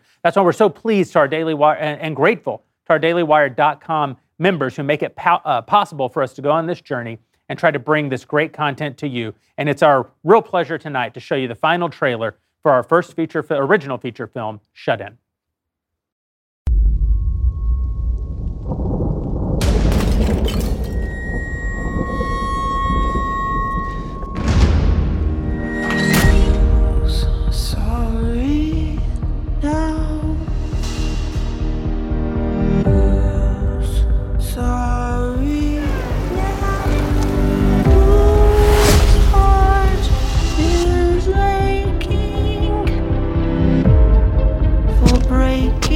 Jessica. I can smell the weakness from here.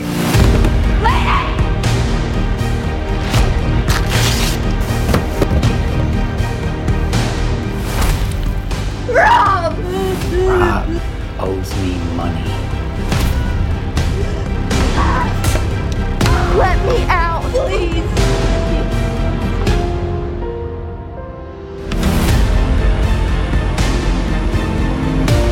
What is this doing now?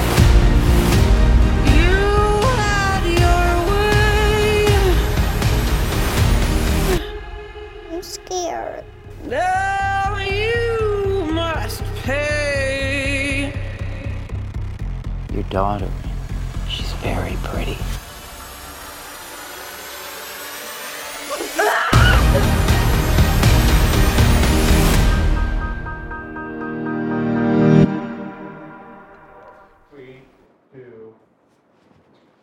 Great show. Shut In, coming your way on February 10th. You can watch the movie exclusively by becoming a dailywire.com member. We'll all be together once again, as we did with Run, Hide, Fight a year ago, to watch the film together and to present it to you with our next Backstage. Again, that's on February 10th. You can learn more at shutinfilm.com, or if you want to watch it with us on February 10th, become a dailywire.com subscriber over at dailywire.com. So obviously, I'm the most libertarian guy on the panel.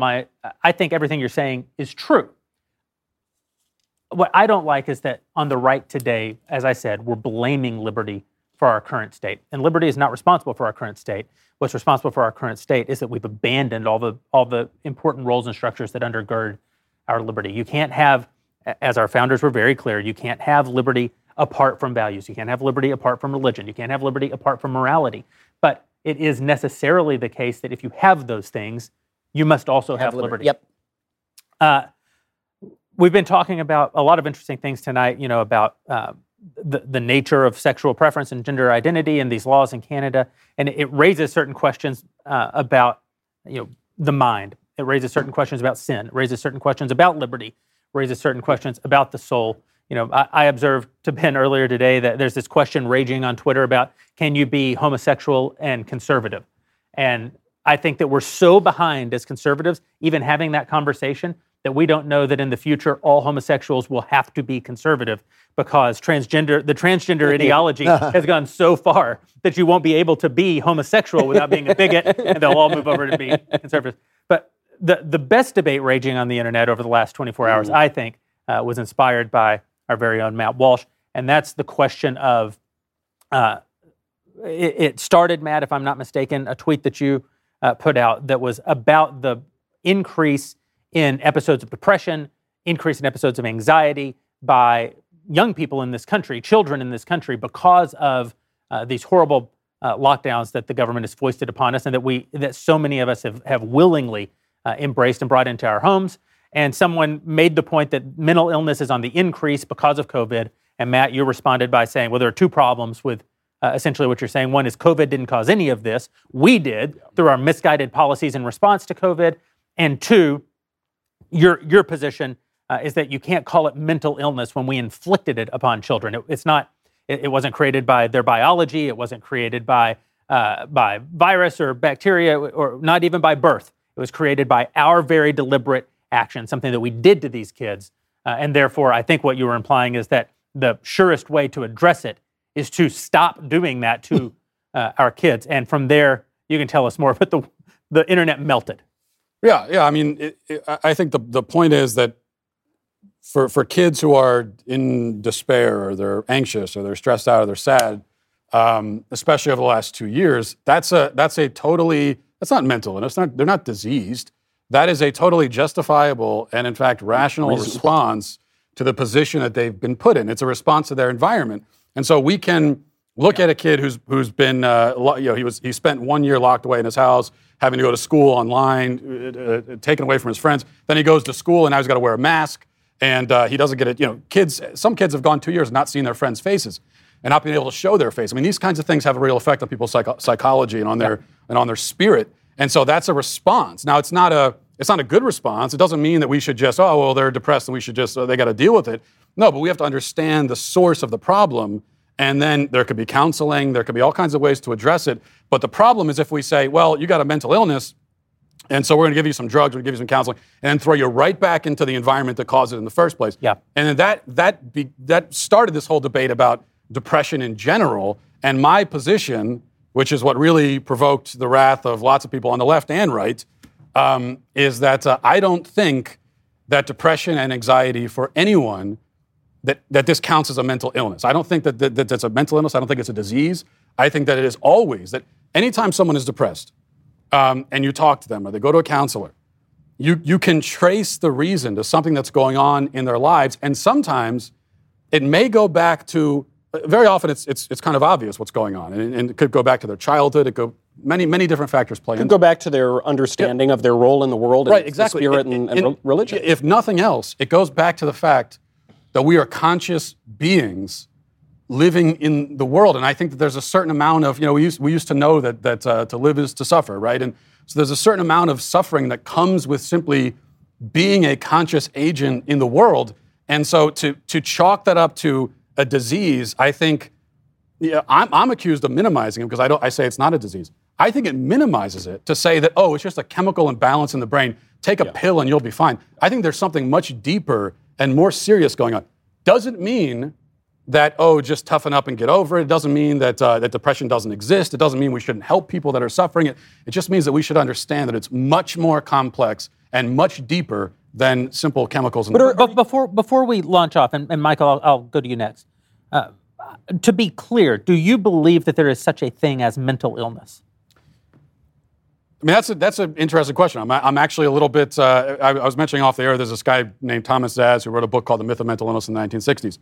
And he was a psychiatrist, and his position was that the entire category of mental illness it's a category error. And in fact, we have brain diseases, which is like dementia, epilepsy.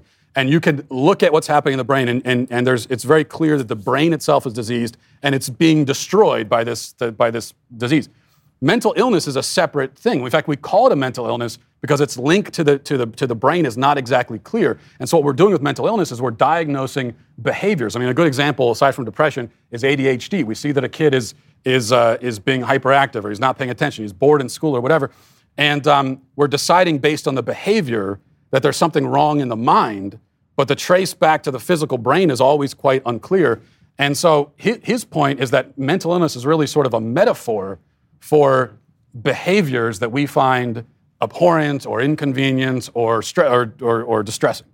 And that what we've done is we've medicalized these behaviors when in fact there's an origin that's deeper than that, and it goes back to the conscious mind. And so I'm sympathetic to that view. I don't know if I totally buy into it, but when it comes to depression, anxiety, ADHD, I mean, I think that these things are essential to the human condition. Anxiety, This is something that philosophers, it used to be for thousands of years, who did we go to find out about a problem like anxiety or despair? We went to priests. We went to philosophers. Right. It was a philosophical question. And now we've decided that it's a medical question. And I don't think that things have gotten better because of that. I don't think anything's been clarified because of that. Michael? I'm very sympathetic to your take on this. But would you say that some people are born with, because it's a fallen world, or some people born with just some problems of their body or of their mind that make them perhaps a little more prone to melancholy, as we used to call it? Now we call it clinical depression or something. Sure. That make them a little more depressive or make them a little more eccentric. Or, I mean, it would seem to me that these sorts of things can be inborn, that they can have some biological basis. Sometimes you'll hear conservatives, they'll say, nobody is born gay or nobody is born transgender. And I think, well, I mean, what do you know? Maybe I have no reason to think. I mean, it's a fallen world. Some people are born with 4 fingers. I mean, but even if they're born that way, you take ADHD, for example. So there are some kids who are born that way, and they're much more hyperactive than other kids. And maybe you can even trace it to the brain and see there's certain chemical reactions happening in the brain that make them more hyperactive. Well, the next question is, and this again I think is a philosophical question, how do you know the kid isn't supposed to be like that? I mean, you have decided that sort of personality isn't supposed to exist in the world, and therefore it's a medical problem. But that is a philosophical judgment. That is not a scientific judgment. And it's a judgment that we make, especially with ADHD, because we don't know how to deal with that. It's like when you go to a doctor and you say, my kid has ADHD, one of the first questions they ask you, the doctor, is it causing problems at school and at home? Now, if you go to the doctor and you say and he diagnoses you with liver cancer, he's not going to ask you whether it causes problems at home or at school because it's irrelevant. I don't know about you, but I hate being lied to. It happens enough with the left that it shouldn't be happening with my food. Turns out that 85% of the grass-fed beef in the United States is imported from overseas. But here's the lie. These foreign products are often labeled as product of USA since they're minimally processed here. Don't buy cheap imported beef that lacks true flavor. Go to goodranchers.com/backstage to cut through the misinformation and get 100% American beef delivered to your door today. Good Ranchers only sells beef that's born, raised, and harvested right here in the USA. They're 100% American and steakhouse quality.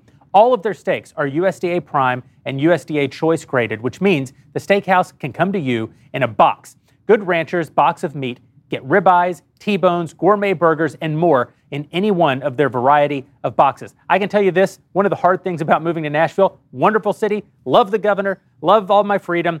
You can't buy USDA Prime meat in any grocery store in this town. As a native-born Texan, I like my steaks. That's why I love Good Ranchers. And you can save $30 off with my code BACKSTAGE at checkout. That's $30 off any box, the biggest discount that Good Ranchers has ever offered. Go to goodranchers.com/backstage or use code BACKSTAGE today. Save big on your new favorite steak. They're the exclusive meat company of the Daily Wire, and for good reason. They know great meat, and they have a great cause. Support American farms and feed American families. Take your grilling and steak nights to a whole new level with Good Ranchers.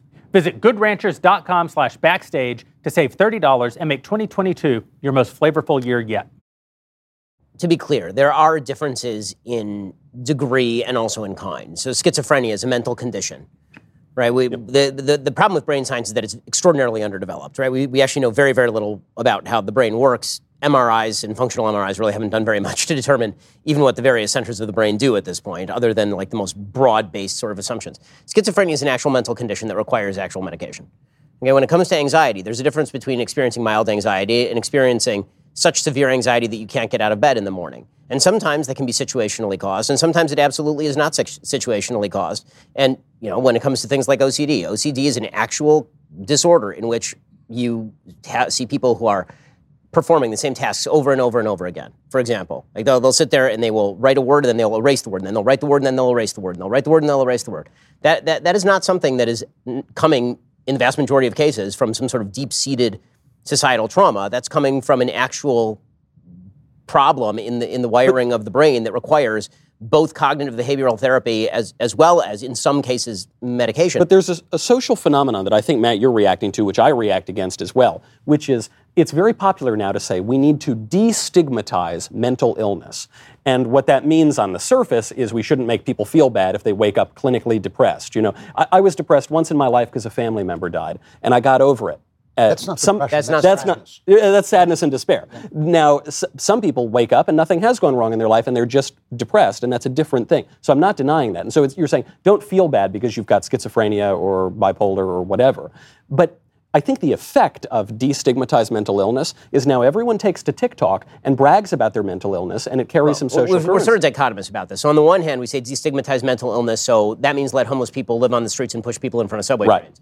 And on the other hand, we say destigmatize mental illness such that there is no such thing as normal anymore, and so anybody's behavior has to be treated as normal even when it is completely abnormal. So I believe that there is normal. I believe that there are people who do require medication in order to reach some sort of stasis and so what you're saying is that we and what I don't want to speak for you, but what I am saying is then in a certain way we need to re-stigmatize mental illness, not to make people feel bad, but to make people seek treatment for these behaviors that are destructive to themselves and society. The problem is materialist bias in the medical community. I mean, having had the experience of actually having gone insane and having been saved, healed miraculously by talking to another human being.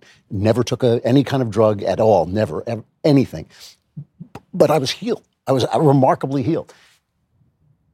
I do believe that these psychotropic drugs are tools that can be used sometimes even by people whose lives, the narrative of their lives has caused them to be unhappy. Sometimes they're so unhappy that they can't get to the point where they can profit by therapy without a little bit of. My grandfather's life was saved by lithium, right?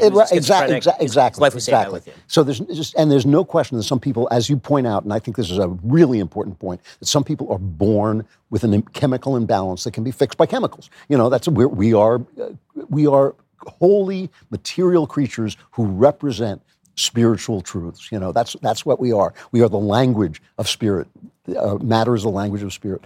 And so the problem is that once psychiatrists went from being talking cure people to being drug dealers, they gained incredibly in prestige. Yeah. The prestige of a psychiatrist now is huge because all that happens, you say, well, I'm divorced and I'm sad, here's a drug. That's what they do. That's literally what they do. Right. Not good ones. What? Not good ones. Right. Not good ones. But a lot of them. But a lot of them. I want to lump all psychiatrists together. No, but 85% of them. And they're going, their consequence, you look at the DSM, the Diagnostic Statistical Manual of Mental Disorders, and at this point it's longer than the Bible. And literally they have, in fact, medicalized and categorized every aspect of the human condition. And, everyone sort of agrees with that. And anytime we have this conversation, people always say, oh, yeah, these problems are overdiagnosed. Well, maybe we should stop and think, why is our mental illnesses so often overdiagnosed? We don't have that problem with diabetes. We don't have that problem with cancer. I mean, there may be false diagnosis, but it's not nearly the same. And so maybe that's because there's a problem with the way we perceive the category. So to your point about schizophrenia, for example, you could trace it to the brain. Well, the Thomas Zaz sort of way of looking at this, which again, I'm not saying I totally endorse, I just think it's an interesting idea, but he would say, well, okay, if you can totally trace it to the brain and it's clearly a disease, then it's a brain disease, and call it that. Don't call it a mental illness. So maybe that's the distinction we have to draw here, because whatever you call it, the treatment is the question. Well, right? I'm not sure, Ben. Question. What we call it matters, and yes, the treatment's the question, or the treatment is a question, but I'm not sure that it's the question. Yeah, that's right. I think you really hit on something, the materialist bias of the medical community, and I think that's where this thing lives. It's brain primacy. Right, the meat primacy, material primacy. That's how we solve every question. But even the word mental implies the mind. What is the mind? The mind is the obvious intersection between our meat and what is transcendent about us. My mind is where I am, right? It's everything that I physically am, but it's all the things that I am that are not merely physical as well. The mind is the intersection of the body and the soul. The mind is the intersection of thought and feeling. The mind is where our actual identity actually lives, not the identities that we procure for ourselves through diagnoses. As such, the mind is not exclusively the brain. Right. The mind is not exclusively the material, and the mind cannot exclusively be treated through material means. Yeah. But it is also the case that the mind is not exclusively spiritual. The mind is not exclusively transcendent, and therefore the mind can't exclusively be healed by exclusively transcendent means in every instance. Well, you know, and so there are people who will say, pray the gay away, or people who say, pray your depression away. I'm not an advocate for that. There are also people who will say, oh, you've got a feeling, take a pill. Well, I'm not an advocate for that either. I think that we're in the most mysterious, least understood, and most essential part of what it means to be a person. And it is undoubtedly the case in a fallen world that as a child can be born with 4 fingers. A child can be born with a brain disorder. Yep. There are corruptions of the brain that can, left untreated, become corruption of the soul, because the mind is the sinew between those two ideas. It is also the case, though, that there are problems of the soul, problems of thought that can become, and this is the part that no scientist will ever talk about because it cuts against their entire materialist view. I can think thoughts that changed my physical brain over time. We know it's true, but we will not talk about it. Yep. Behaviors will change my brain over time, just like a lifting a weight will change the muscle in my arm. Right. Well, of course, that's the fundamental basis of the only form of psychiatry that actually has been shown to do anything aside from drugs, cognitive behavioral therapy. That's right. The entire basis of that is that you repeatedly breaking the chain of your own thoughts changes the pathways in your brain such that you have a different reaction. This is why, because everything is in Shakespeare. You know, you read A Midsummer's Night's Dream, and he asks the question: if I give you a potion and you fall in love, are you in fact in love? And I think the question now is: if they give you a potion and you stop being depressed, are you in fact happy? And the best line about this came from a friend of mine who was given antidepressant drugs, and she said, I'm still depressed, I just can't feel it anymore. And that is, to me, that was a very profound remark, because if you don't feel your depression, there are people who will say you are no longer depressed, but clearly that's not true. And just as if I'm not sure I totally agree with all of this. The reason I'm not sure that I agree with all of this is because for a lot of people, clinical depression, for example, is an obstacle to happiness. But so the question is, you're talking about practicality, and I'm talking about the reality. Yeah, but there's another. Distinguish for me. Well, for instance, I know people who have so badly raised their children that their children have mental problems, and they give their children drugs, and both the children and they are happier. But I don't think that has solved the problem. Right. I think it has erased the effects of it. Well, I mean, I'm not saying that that's the and sometimes that's the only thing you can do. Right, but the reality of the situation is that the best combination for some people, and again, I think that the reason people are getting uptight about this is because the suggestion when it comes to the notion that this is mostly a spiritual problem that can be solved through mostly spiritual means is that the responsibility for your own happiness lies with you. In many cases, that's true. I mean, I think we all agree that in many cases that's true, that the only thing that can change your circumstances is your outlook on the world, right? There's been a religious perspective since religion began, right? Or that the only way that you can change your approach to the world is through changing the way that you act toward the world. All of that may be true. And then for a lot of people, there may be another problem. And that problem was not caused by an outside stimulus, or if it was caused by an outside stimulus, it cannot be removed anymore by changing the outside stimulus. These are not mutually exclusive That's things. right. What I'm saying about depression, I don't think it's a mental illness or disease. That doesn't necessarily preclude the option of taking a drug to help address it.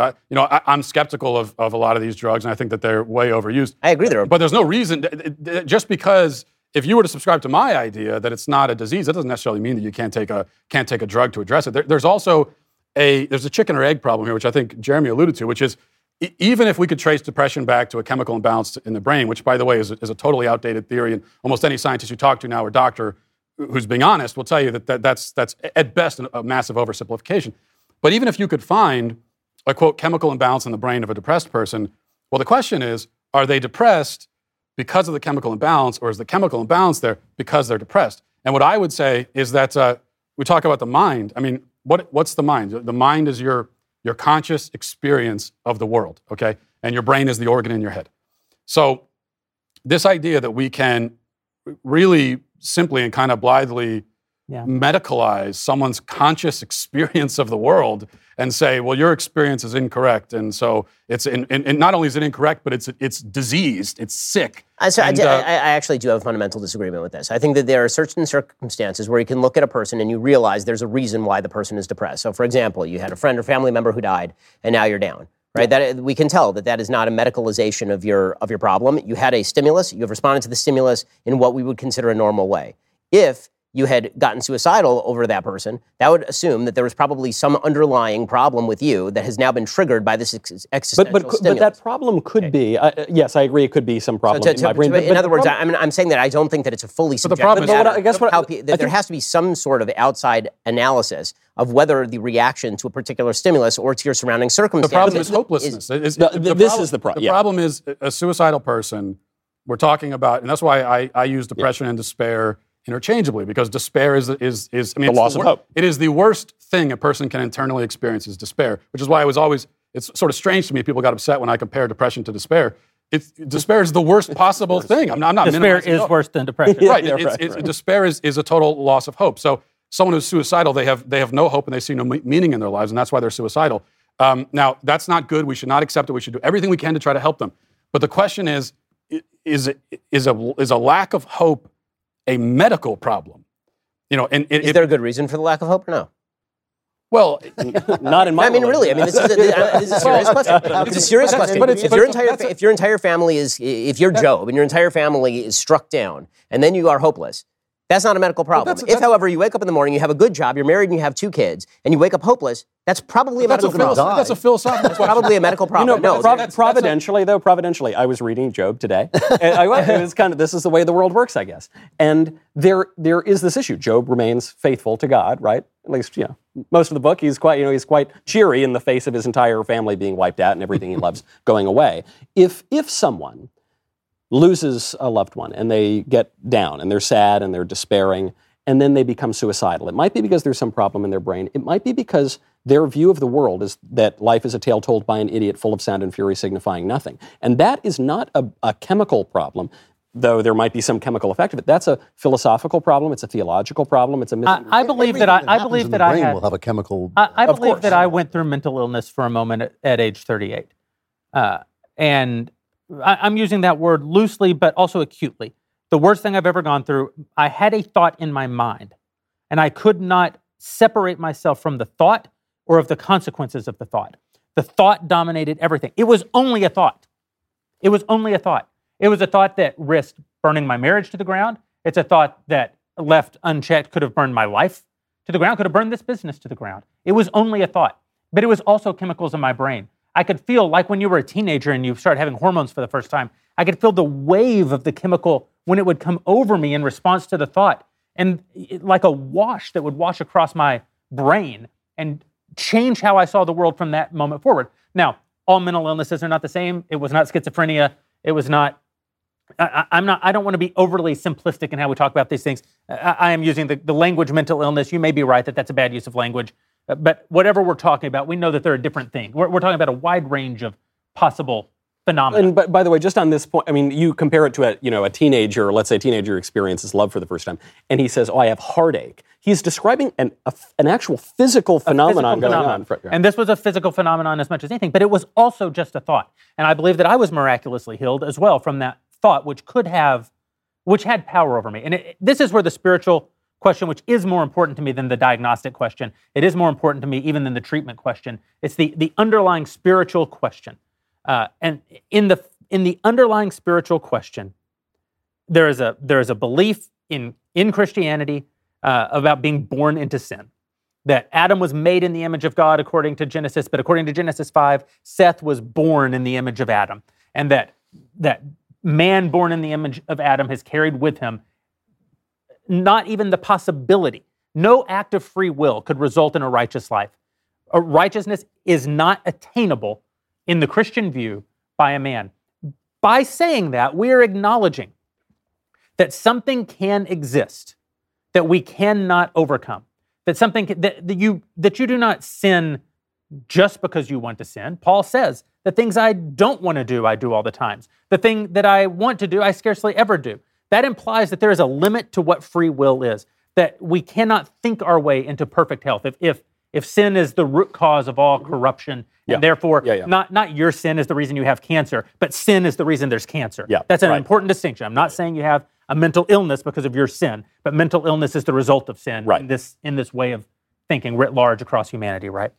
So there is corruption. There are kids born with 4 fingers. There are kids born with a hole in their heart. There are kids born addicted to drugs. They never chose to do drugs. They're born addicted to drugs. There are undoubtedly kids who are born with, at a minimum, not solving all the answers of the cosmos here, with a proclivity toward depression, proclivity toward homosexuality. Are kids born gay? I don't know. But there are certainly kids for whom that struggle is different than, and there are people who have sex with other men in prison or on ships, and that was not in any way biological. Well, it's biological, but it's not. It's not that form of biological. Mostly convenient. Yeah, right. All of this range of messiness exists in the human condition. And so when we talk about the spiritual underpinning of this thing, I'm not suggesting that it is exclusively a spiritual problem that can be exclusively solved by spiritual means. I don't think even, Matt, that you're saying that. I'm not saying that every problem is a thought that you can think your way out of. I am saying, though, that because the mind lives between the spirit and the brain, the corruption can flow both directions. And sometimes something that may have started as a thought may have moved over into corruption in my brain. And I may even need brain treatment to even help myself get out from last thing. I might need brain treatment in the form of a drug to even help right me enough to even be able to deal with these thoughts and get back to this other problem, or vice versa. It may be at every level. It depends on what perspective you have. From God's perspective, it all may be demons taking you over. From our perspective, obviously, the tools that we have are drugs and physicality and all this. These things, I often wonder with schizophrenics who hear like a demon in their mind telling them to do something awful. I often wonder, maybe they should be drugged to get rid of their schizophrenia, but maybe their schizophrenia is allowing there are demons, right? There are angels. You've made the point before. No one ever hears voices telling them to do something. Good job, buddy. I think, and I agree with you that it's not exclusively spiritual, but I do think it's fundamentally spiritual, because to go to Ben's question before about, we're talking about someone who's hopeless and they're suicidal, and you asked, well, is there a reason for him to be hopeless? And my answer to that is no, there's no reason for anyone to be hopeless. But that is a fundamentally religious answer that I'm giving, and and there's no way to separate that because you could have a philosophical view of life which is fundamentally hopeless, and there are many philosophers who have argued that basically there's no hope, there's no meaning to life. I think that's incorrect. I think it's damaging. I think it's horrible. I think it's ugly. I think that people that suffer from that, we have to help them.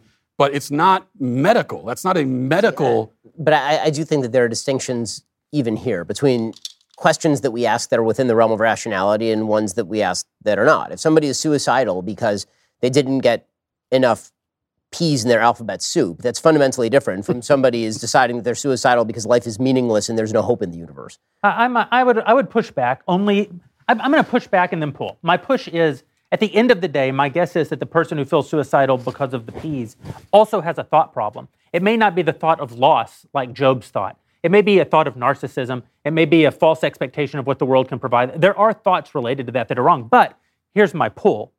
My pull is also that there is likely something that we can measure in their brain and treat medically that may also be wrong. And this is why I say... That's right, because I'm not a cartoon that's always dualist. That's true if your wife leaves you, too. Right, but that's right. But this is the ultimate thing that I'm driving at, which is to say, I agree with Matt that it is fundamentally a spiritual question in the way that all questions are fundamentally spiritual questions. But that doesn't mean in a very practical sense that our only tools are spiritual tools. Totally because That's right. just like I say the things I don't, Paul says the things I don't want to do, I do. The answer isn't try harder. That isn't even the spiritual answer, is not try harder. Sometimes as conservatives, we speak in certain kinds of absolutes, and I think they're the correct absolutes to order a society. Free will, as a concept to order society around, is a far better concept than determinism to order a society around. But free will... Which is impossible. Yeah. But free will isn't a complete answer. It's a framework with which we can build around. Reality is often messier. Even a spiritual problem that, as I said, cancer is the result of sin, that doesn't mean your cancer is the result of your sin. We live in this corrupted world, and in this corrupted world, we sometimes bear consequences for things that we didn't do. Again, the child born addicted to drugs did nothing. They are still addicted to drugs. The answer to their addiction isn't the same as the answer to your teenage buddy who's starting to experiment with drugs. Your answer to him is going to be a very whip-cracking, cut that crap out answer. That's no answer to a baby who But I would say that the problem of the two people is fundamentally different, right? The child's not experiencing a spiritual problem. The child's experiencing a physical problem. Well, I'm saying in the final analysis, the child is dealing with a spiritual problem, but not a individual spiritual right. problem. Okay, so this is not a an individual big distinction. Nice Okay, so this is a big distinction. I think this is questions. Well, no. This is a fundamental distinction that I think we ought to keep in mind. So if you go all the way back to Emil Durkheim, who was the first sort of person to write very seriously about suicide, right? Writing in the 1870s, who wrote a book called On Suicide, in which he looked at comparative suicide statistics across countries and across cultures. And he talked about why it was that he thought that there were certain cultures that were more prone to suicide and why certain cultures were less prone to suicide and all of this. All of that is well worth discussing because there are certain societies that are just sicker than others. Right? There are certain societies that just have more social problems than others, that breed a spiritual malaise. That there's no question that that's true. It is also true that to try and apply that to an individual inherently, to say that every individual who is suffering from depression is doing so because of this suicidal thing, because of this broader social problem, that's right. It's almost like the mistake that people make by saying that you bad things happen to bad people. So that therefore, if something bad happened to you, it's because you did a bad thing. That's right. Right. Like there's a fundamental religious belief that the rain falls on the just and the unjust alike. Right. But there's a fundamental spiritual belief that on a general level, if you do good things, your life will be better for it. But we all know people for whom that's not true. Yeah. Okay. And that means that when you look at the individual, you can't say to that individual, the reason your life sucks is because you made bad decisions.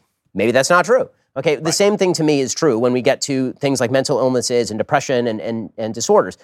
Yes, it is true that our society has bred depression. There's no question. We've gotten rid of fundamental societal institutions. This breeds depression. We have known about this again for 150 years. This is nothing new. I mean, Durkheim called it the problem of anomie, the idea that spelled anomie. The idea was that people are reliant on the fundamental institutions around them. When there are sea changes to those institutions, people fall into despair and confusion, and they can't recapitulate. They can't sort of find their center again. Yeah. Right? This has been happening throughout society, particularly in the West, for 150 years.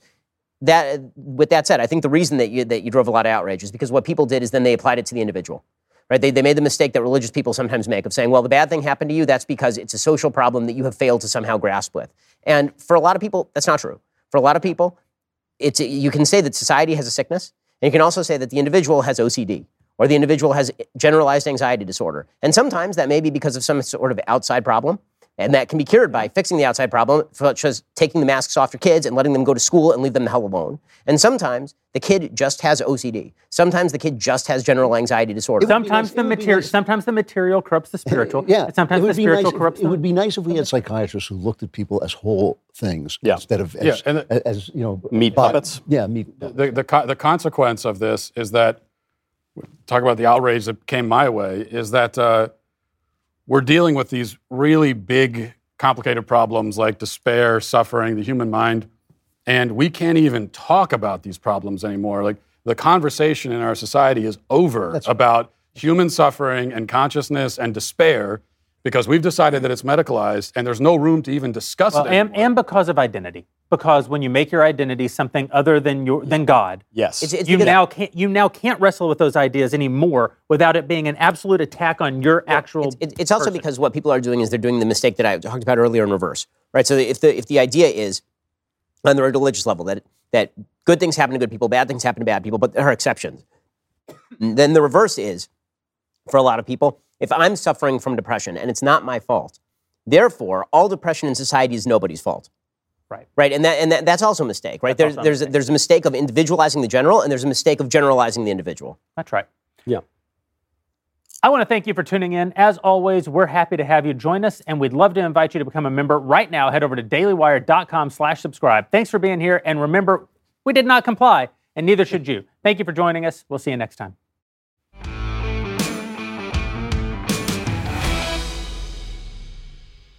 Daily Wire Backstage is produced by Mathis Glover.